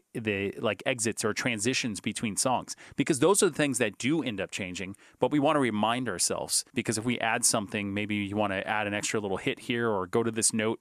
You want to tell everybody so everybody's, in agreement and knows. And even for Jordan, who doesn't play an instrument, he's got to know so he doesn't necessarily start a song early or whatever. So we do that. And Ian and I are the ones who are like, no matter what, we're going to make sure that happens, whether or not everybody else is paying attention. Like, we'll kick everybody out of the room just to go through the set, and we will not get on stage until we do that. So if a show is a couple minutes late, sometimes it's because we're going through the set backstage right before we get on stage. But it's for the good of the show, right? Totally. You're just and then more I'll go prepared. out there and like third song, I'll count in. I won't look down and like I'll play the wrong song. It happens like once a tour, and I could literally kill somebody when that happens because I know it's my fault that I didn't look down at my set list. Or randomly, we will catch that a tour manager screwed up because we changed a set and they like printed the wrong file for somebody. Because also some of us have different size sets. Like Ian likes to have sets that are large and on legal paper in 2 of them, and he will make the fonts bigger so he can just see. But then it's unfair advantage for me. I'm sitting down and I'm closer to the floor. So I'm like, I don't need all that. I don't even have space for 2 pieces of paper. Just give me a letter, 8.5 by 11, and you can shrink the font. I don't care. And I'll make notes if I need to or whatever. So we have different sets, and I'm sure it's a tour manager nightmare. You might attest to that. And we've had the screw ups occasionally. Yeah, man, I'm very lucky. I mean, the Piebald guys, they're all pretty easygoing. Like, if anything, I'm like, you sure you don't need anything? Because I always dress the stage, they call it, before, which means like, I'll put a couple waters next to Luke, maybe a beer. I give Aaron a couple waters, Andy, whatever, Travis a beer, towels, all that stuff, set list, like everything you just said. But I'm kind of spoiled because I know like when I go work with someone else, it's gonna be, they're just like wicked easy going. Like I'm like, Travis, he'll be like, yeah, I mean, sure, if you want to put out a beer, thank you. He's just like, they're all just so appreciative. Expecting it. Yeah. He's not expecting it. And that was one of the cool things about Matt that we spoke about earlier, and him working with us on this last tour. It was like the thing where if he noticed that you were eating only red M&Ms, he would give you only red M&Ms. None of us do that, but it was one of those things. It's like kind of finding the solution to an issue before it even was an issue, or an answer to a question before you even ask it. And we definitely said after that tour, like, we are totally spoiled because I don't know if he'll be available for our next tour or what the situation is. And if we don't have him, it's gonna be a wake up call to be like, yeah, you got to make sure that maybe you order your own food tonight because he did it for you last tour and he's not here or something. Exactly. I'm sure, not that you don't appreciate and recognize things, but just for me being in the same position, I'm always like, I try to be like 5 steps ahead, and it can be a thankless job, and I love it, you know what I mean? But like, I just know sometimes this stuff, I'm like, they don't even know I did that, but that tells me that's how it's supposed to be. They shouldn't have to think about this stuff. And Matt is, I could just see it, man, because like, I observe that stuff. And again, it's the attention to detail and the work ethic, and it's thoughtful. Like the M&M is just an example, but it's just, again, dude, he showed up. I didn't even see him, and he's like, "Hey, buddy, Dana, how you doing? Beer?" I was like, "Whoa, where'd you come from?" What a gentleman. It was great. That's the way he is. And that's that's awesome. Yeah, that guy's going places, I'll tell you. Totally. He's awesome. All right, man. So I have a question from Caitlin Sullivan. I believe this is the last fan question. She says, first of all, she has seen you every single show you've done in Orlando from 2001 to 2017. And that's a lot. Yeah. And she was like, there's a lot of like one-offs. She's like, I was at them all. Also, what she wants to know, how have y'all managed to not get stagnant or boring, especially live, after being a band for so long? I think it's kind of an easy answer. We enjoy playing our songs. And we're very fortunate that people that go to our concerts want to participate, and they want to go off just as hard as we do, sometimes even more. And so, especially in a place like Orlando, and we're from Florida, so there's always some like kind of hometown extra little spirit going on there. We just recognize it and we feel it when we're up there. And so, whether it's a song like Hit or Miss from our self-titled record, and even Nothing Gold Can Stay that we've played, literally every single concert since 1997, or even like a newer song, I think just people are into it, and there's something special about the way that Chad is the one who usually kind of comes up with the set lists. And now you can kind of, we can see how over 20 years, there's some staples in there, right? Like you mentioned the lyrics to Understatement, the first song off of Sticks and Stones earlier. It's funny because we don't always open up with that song, but for the most part, it's within the first 2 or 3 songs. And when we don't open up with it and we open up with something else, you can almost feel like the concert doesn't start until Understatement starts, because that's how, like, you know, that's how important of a record Sticks and Stones was, and that's how amazing of an intro that song is. But things like that, like, we feel that energy too. So when we start Understatement and it's got that little band intro, and then there's that little break of just the Paul Muta guitar before Jordan starts singing, like, the crowd erupts, and I'll never not enjoy that. When Chad starts Hit or Miss, the guitar of Hit or Miss, I will never not enjoy the people realizing what song it is, right? Or now live, 99% of the time. Of course, we might not do this on this next tour, the Sticks and Stones tour, because we're playing the album in full, but My Friends Over You is usually our last song. And the way that we started is Jordan, it's a call and response, and Jordan will sing, Though You Swear That You Are True, and have the crowd sing, I Still Pick My Friends Over You. Like, it will give me goosebumps for that half second, and then I got to go into playing drums. But we love playing our songs so much. That's why it never gets stagnant. And then we'll always sprinkle in things here and there, whether it's throughout a tour playing a random song or digging something deep out of the vault or doing special things. Like even on this tour last fall, we had a couple shows that were self-titled anniversary shows where we played our self-titled record all the way through, because last year was like the 20th anniversary of that album. So doing these anniversary tours is also something that makes it not stagnant. We get to kind of play different shows, different venues, different set lists all the time. It's awesome. It really is. That's beautiful, man. You still truly enjoy these songs and playing these songs. Kind of going back, you said something about me like kind of being the hype man or whatever earlier. Same vibe, man. People ask me, they're like, how do you get in the zone to like do that? Like your energy. I'm like, this is my favorite band. And I love hearing these songs every night. And that comes through. It's sincere, man. Like you can't fake that shit, you know? So that's rad. That's an awesome answer. All right, dude, I have a question. After being a band for 25 years, what do you find for you personally is your biggest challenge? Maybe being on the road away from your family, or, you know what I mean? Just whatever would be the biggest challenge for you. That's a huge part, being away from the family. COVID, it was really weird with that because a lot of musicians agreed. It was a blessing in disguise because you got to spend time with your family, uninterrupted time than you ever had. Of course, under weird circumstances, and a lot of people, you couldn't do the things that you normally would do. But it is tough because we all have kids now. As kids get older, there are milestones that you might miss. I find myself a lot of times, like now, if one of those situations, the conflict arises where it's like you have to make a choice, are you going to do a tour, or you're going to be able to see the first day of school or something like that. Now I realize that like 10 years ago, like Ian's got some older children. He has teenagers now. And it's like, I wasn't even thinking about that 10, 15 years ago. I was like, no, go. Oh, you want to go to like Switzerland and play a show? I'll do it. How come you don't want to do it, Ian? And he tried to explain, but I don't. And so I almost feel bad now, you know, trying to make those decisions back in the day and now obviously realizing. So yeah, the family thing, I mean, unless you're on that level where you're flying your family everywhere in private jets or you all have your own buses, that is the biggest sacrifice that anybody can make as a touring musician, is that you have to give up your home life. And it's really, really hard. I think we've found, I don't want to say perfect, it's not a perfect balance, but the best balance that we can, and we're constantly tweaking it. Perfect example is what we're trying to do now on the Sticks and Stones tour this summer, and seeing if it works to do 2 different legs with a little bit of a break in between to allow us to kind of not go too long uninterrupted with our family. But, you know, it's sacrifices that we make, our family makes them as well. And,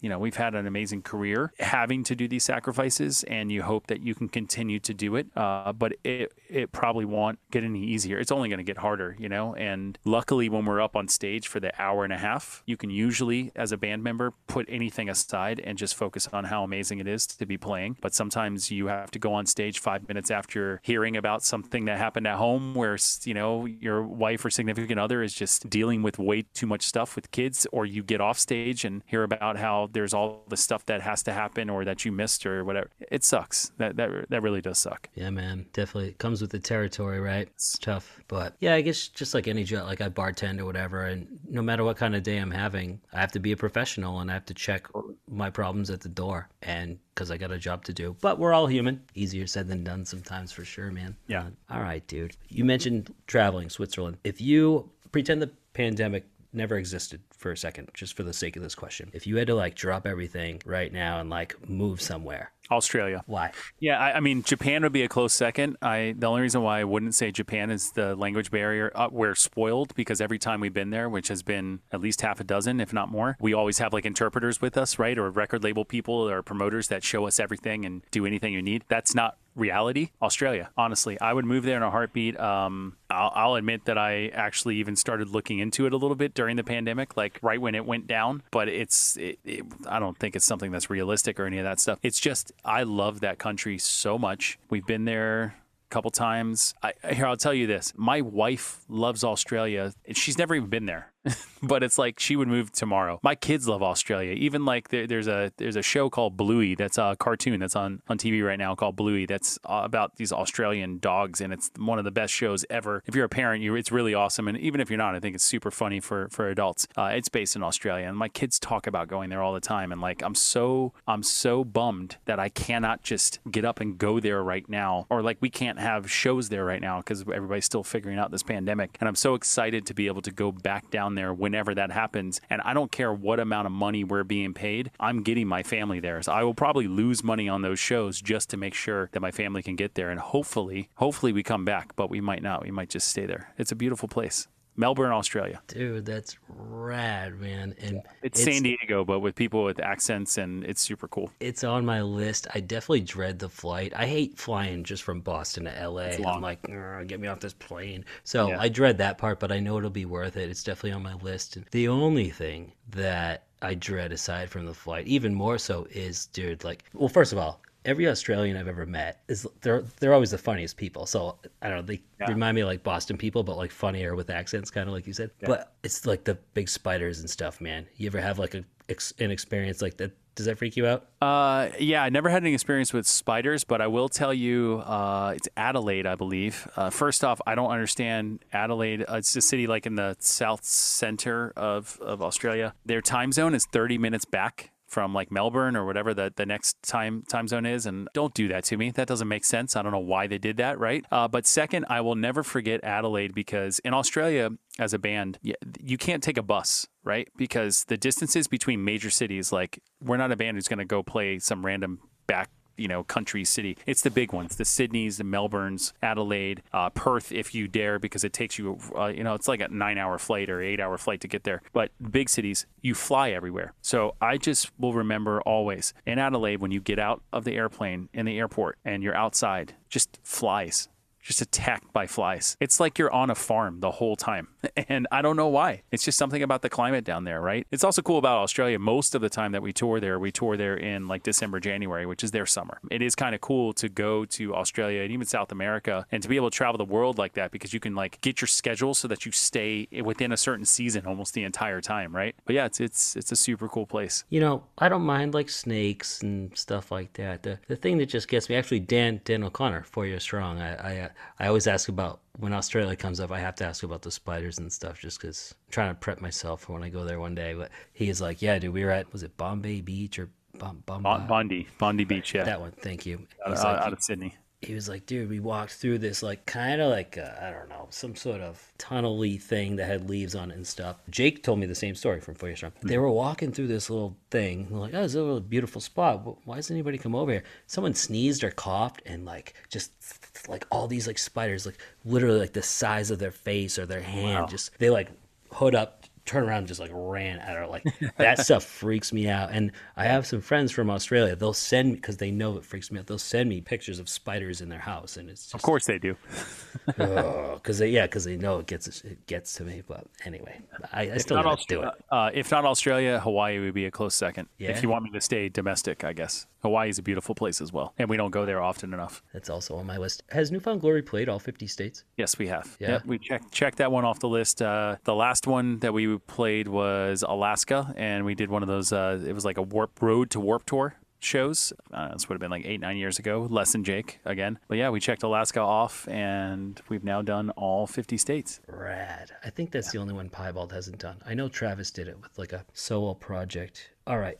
Actually, do you mind, before I forget, Piebald, man, 20-year anniversary for the magical record, We Are the Only Friends We Have. And they love their memories with Newfound Glory. I've heard of the Saves the Day, Newfound Glory, Piebald stuff from like 99, and anything that comes to mind, you know, whether it was touring with those guys or whether you have a favorite song on that record or just anything that people would love to hear about. Yeah, lots of stuff. I mean, I'll start with just it was super fun for us to tour with Piebald because when we would play shows with them at that time, this was like late 90s, we were the small band. We were the band that was opening up, and we were just so excited to be playing shows with bigger bands we knew of, right? Piebald was on Big Wheel Recreation back at the time. The record before We're the Only Friends, but that's the Venetian Blinds record. Dude, we jammed that record all the time. And I think that's when we actually first went on tour with them, was when the Venetian Blinds record was out. So, you know, it's just cool when you're on tour with a band, like you learn their songs because they play a lot of times the same songs every single night. And we were playing small clubs. I'm telling you, like 200, 300 people a night at the most. So there's just bonds that you form. And I will never forget, Piebald had a bus, like a school bus type thing. And that's what they drove around in at that time. And we were like in a van, like a broken down old conversion van. And we thought that was cool. Even though it wasn't a tour bus, like we all know what tour buses are now. This was a school bus. We thought that was like the next step, the next level. We thought that was the best thing ever, was a school bus. And you know, now looking back, it's like I realize that those things, there's no air, no ventilation really on them or any of that kind of stuff. It would be miserable to be on one of those things. I'll never forget that. Piebald was I feel like they were a year or two older than us as well. And so I was born in 1980, and most of our guys in the band were about the same age. So in 99, I would have been 19 years old. And that means one or more of the Piebald guys would have been 21 or up. And so, yeah, I'll definitely... I got no shame in saying that I'm sure we relied heavily on them at times to, make sure if we wanted to have a few beers, they could help us out. Or there might be a club where we would get kicked out after we played because we weren't 21, but they could still go hang out or something like that. That was happening a lot around that time. But to talk about the record, We're the Only Friends We Have. There's a song, what is it? Just a Simple Plan. Travis has such a cool voice, right? And it's so recognizable. And Jordan, our singer, I think because he's a vocalist, Jordan's really good at impressions. And so he would always just sing that song, or at least start singing that song in Travis's voice. And he loved doing that. And like, I just have the sound of that engraved in my head. You know, and of course, just that would be one of those records that whether it was myself or one of the other guys, you would put on at like 4 a.m. as you're trying to make an 8-hour drive just to keep you awake because you would be rocking out to it, like singing along to it, right? But that era, that's like the 2000, this was what came out in 2002, I think, right? Mm-hmm. So that late 90s, 99, 2000, 2001, 2002, that was like the best time for us because that is right when everything was happening. When we were on tour in our van, moving into the tour buses, playing one show at Furnace Fest one day, and that night opening up for Blink-182 to 25,000 people. We probably took this record and like played it for the Blink guys if they didn't know who Piebald was. We were so excited to like get people into all the music that we knew about. So those are the kind of, memories I have of the Piebald guys around that time, and still so stoked to be able to share the stage with them like we did this last fall and like we're about to do with Sticks and Stones Fest coming up here in June. It's so awesome, man. Very cool. And again, thank you, not only just on my behalf, but on the other dude's behalf. We were so stoked to play with you guys in Buffalo, and I know we're really stoked for this one coming up in June at the Palladium. All right, I got 2 more, dude. I've kept you so long. I appreciate this. All good. Proudest moment of your musical career? Yes, that's one of those questions that's so hard to answer, and it's almost always a different answer. It's like we've been fortunate to have so many different things happen to us throughout our career that I could like literally name you one for every couple of years or eras or things like that. Like the most recent, we had a platinum record. We got a platinum record for Sticks and Stones, this album, but that was like a year and a half ago. It took 20 years for that record to go platinum, but it went platinum, and that's insane. It was so close to it for 15 years. Just, it sold like almost 800 something thousand records. By like 2004, it had already sold that, but then it takes, 12 years to get past that million mark. But that's like a crowning achievement for any band to have a platinum record, especially a band that started in a parent's garage. That's a pop punk band, right? But speaking of the charts, I think I will always say one of my proudest moments is when Sticks and Stones came out. It debuted on the Billboard Top 200 charts at number 4. And I have that plaque. It's not hanging on the wall. It used to be hanging on the wall right there. It debuted at number 4. And the record label made us a plaque with a picture of the charts from that day. And I found myself always just looking at the charts. Because if you look at, we weren't number 1. It would have been awesome to be number 1. but you'll soon understand why it's okay. Number one was the Eminem show. Like that's the Without Me. That's like Eminem's big record. Oh yeah. Like there's no touching. I think he was number one for like 8 straight weeks at that point, right? Yeah, dude. Because you guys Yeah. were peaking like this as he was. Eminem was massive. Yeah. Go on. Totally. Please. Yeah. Number one, Eminem. Number two, Korn. I think it was Untouchables or one of those records. I'm a massive Korn fan. A lot of they're people awesome. don't know Head On Collision. There's a drum fill going into the second verse. Straight rip off of Korn. Straight rip off. cool. I won't tell you what song. It's on their self-titled record, the first record. Go figure it out. Number three was like the Oh Brother Where Art Thou soundtrack, which the early 2000s movie soundtracks were still massive, and you couldn't touch them because there was at least one song that would just blow up. So that one I'm kind of pissed off that got us. I think that was number three. If it wasn't that, it was like one of those totally hits or now that's what I call music. Like one of those where it's like, oh come on, you're stacking like 25 massive songs against us. Like that's not fair. But the point is, we were number 4, and we sold 91,000 records in 1 week, which to put it in perspective, our self-titled record, which was a big record, it sold 5,000 copies its first week, and it was like number 198 on the charts. That was the first time we were ever on the Billboard charts. We thought it was the coolest thing ever that we actually ended up on the Billboard Top 200. But here we are, number 4. And so always look at that, and just to be like, look at the company and look at like that's the top. I'm going to call it the top. Like we were at the top. It's nuts. You can never wrap your head around how, even if just for that 1 week, because obviously the next week you're not number 4, you're like, drop down. Even for that 1 week, I was at the top of the music world in the U.S., which is practically the top of the music world in the world, top of the music world in general. That's not as much as you want to say I start a band to be the biggest band in the world, to be on the top of the charts. Like that's not really why you start a band. You start a band because you love playing music and you want to like play shows or whatever. It's crazy, man. That stuff is not real. I feel like it's not real. It's so cool, But it is. man. I have it on my wall. That's so rad. Oh, first of all, congrats on the platinum, dude. I mean, that is a major accomplishment, especially these days, right? Yeah. Like people don't even buy records anymore. So Yeah. and that one feels good because if you compare streams and stuff, you should have got it a long time ago. So that's like an awesome thing. That's really rad. But going back to like you were talking about Sticks and Stones, and like I remember when that video came out, man. It was like TRL and stuff, and you know what I mean, you're competing with, I don't know, like Britney Spears or Eminem and just like everyone. And maybe I'm just realizing this now, but there was definitely something special for me because I would watch MTV too, TRL, whatever it was after school, whatever I was doing, I don't know. But yeah, I liked Eminem and I like all that stuff too. But there was something really rad about seeing a New Found Glory pop up, because it's just like, oh, I just saw these guys at the Palladium, you know what I mean? And or like that's in my CD player in my car right now. So that is really special, man. That's And I awesome think answer. you hit it right on the head, the nail on the head right there, where people were stoked.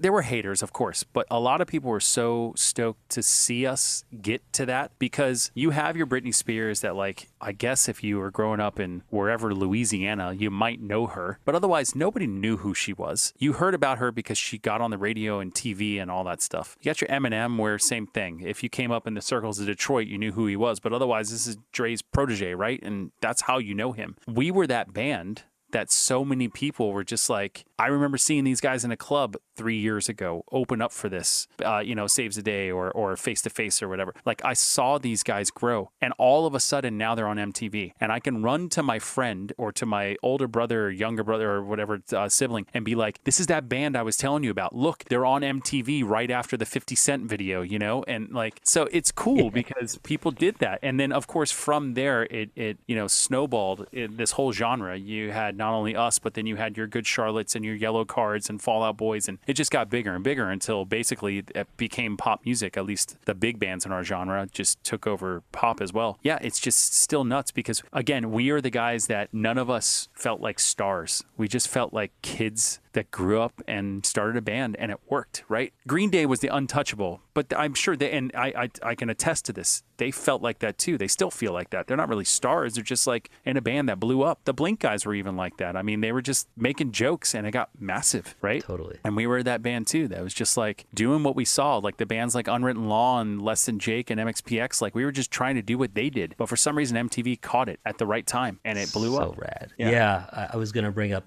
Blink-182 again. There's something about that sincerity that it just bleeds through, whether it's the music video or on stage at a show or just in the songs themselves. And again, like I love Eminem. Like I was a huge fan of him, or like Britney Spears, whatever. All this stuff's cool. Like good for them. But there's something extra sincere that just comes through. And like Blink-182, these three guys got in a room together. They wrote these songs, and they're hilarious. And I have those DVDs still, like somewhere. Like there's just something extra pure about like a Newfound Glory or like Dashboard. I remember when he got that MTV Unplugged, I was like, this is so awesome, dude.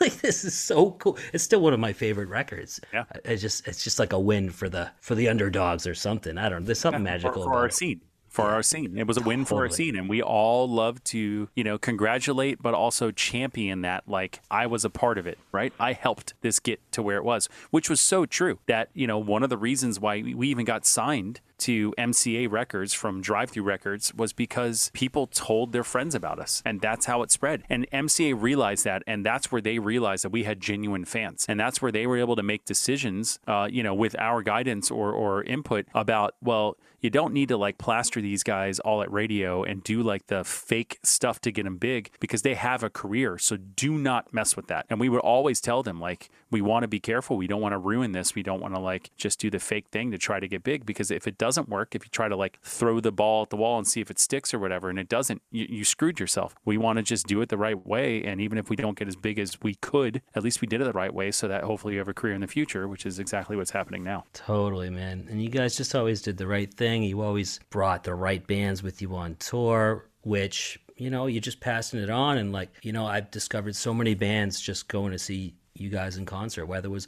like you mentioned Drive Thru, like you had your Finch, you're something corporate. The Early November, one of my favorite bands ever.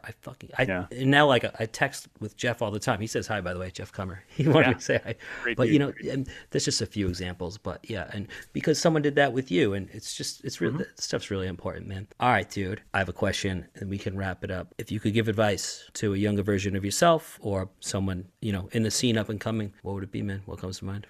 Two-part.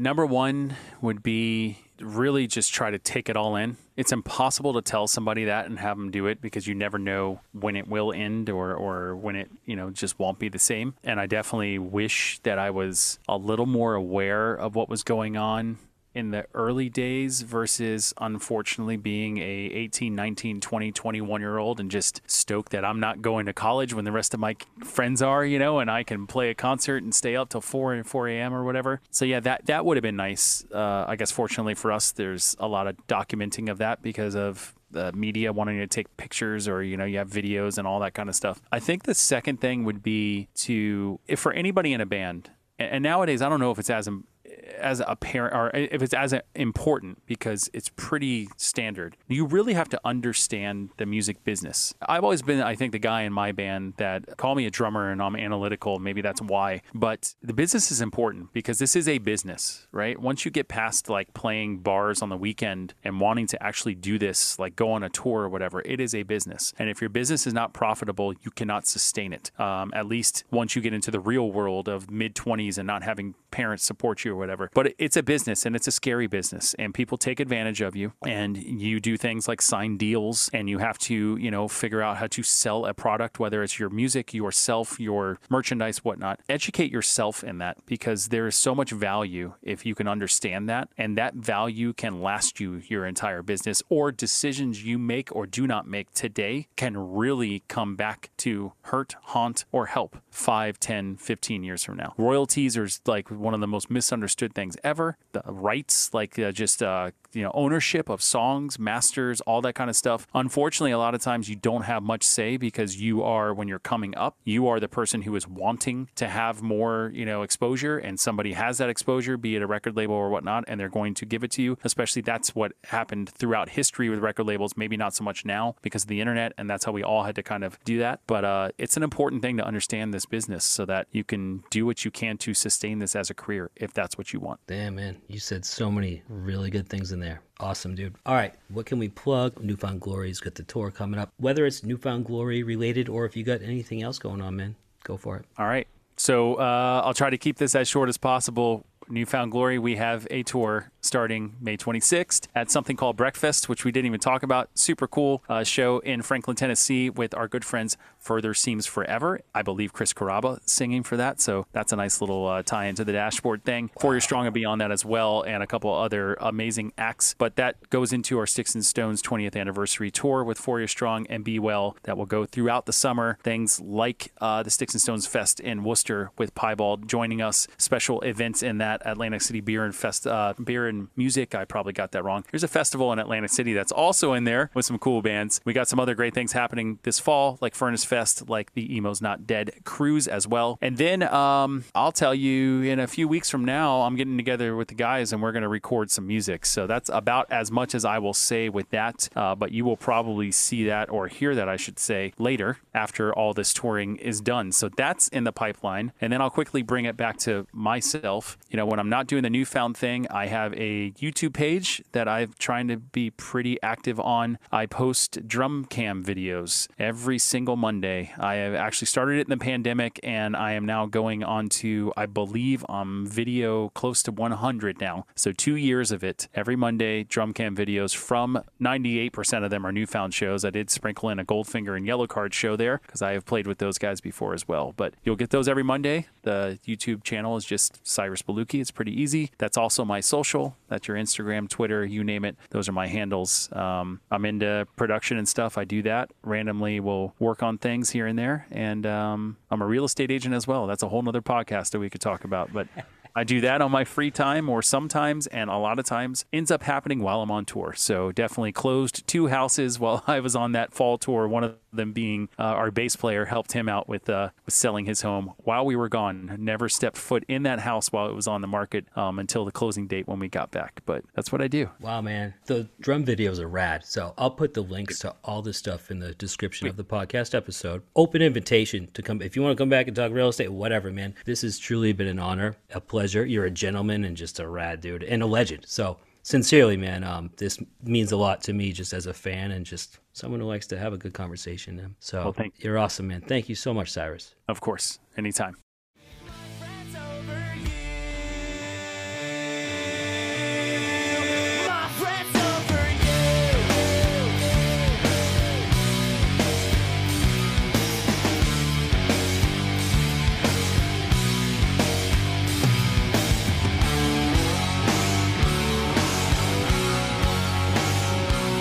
Just maybe you need this.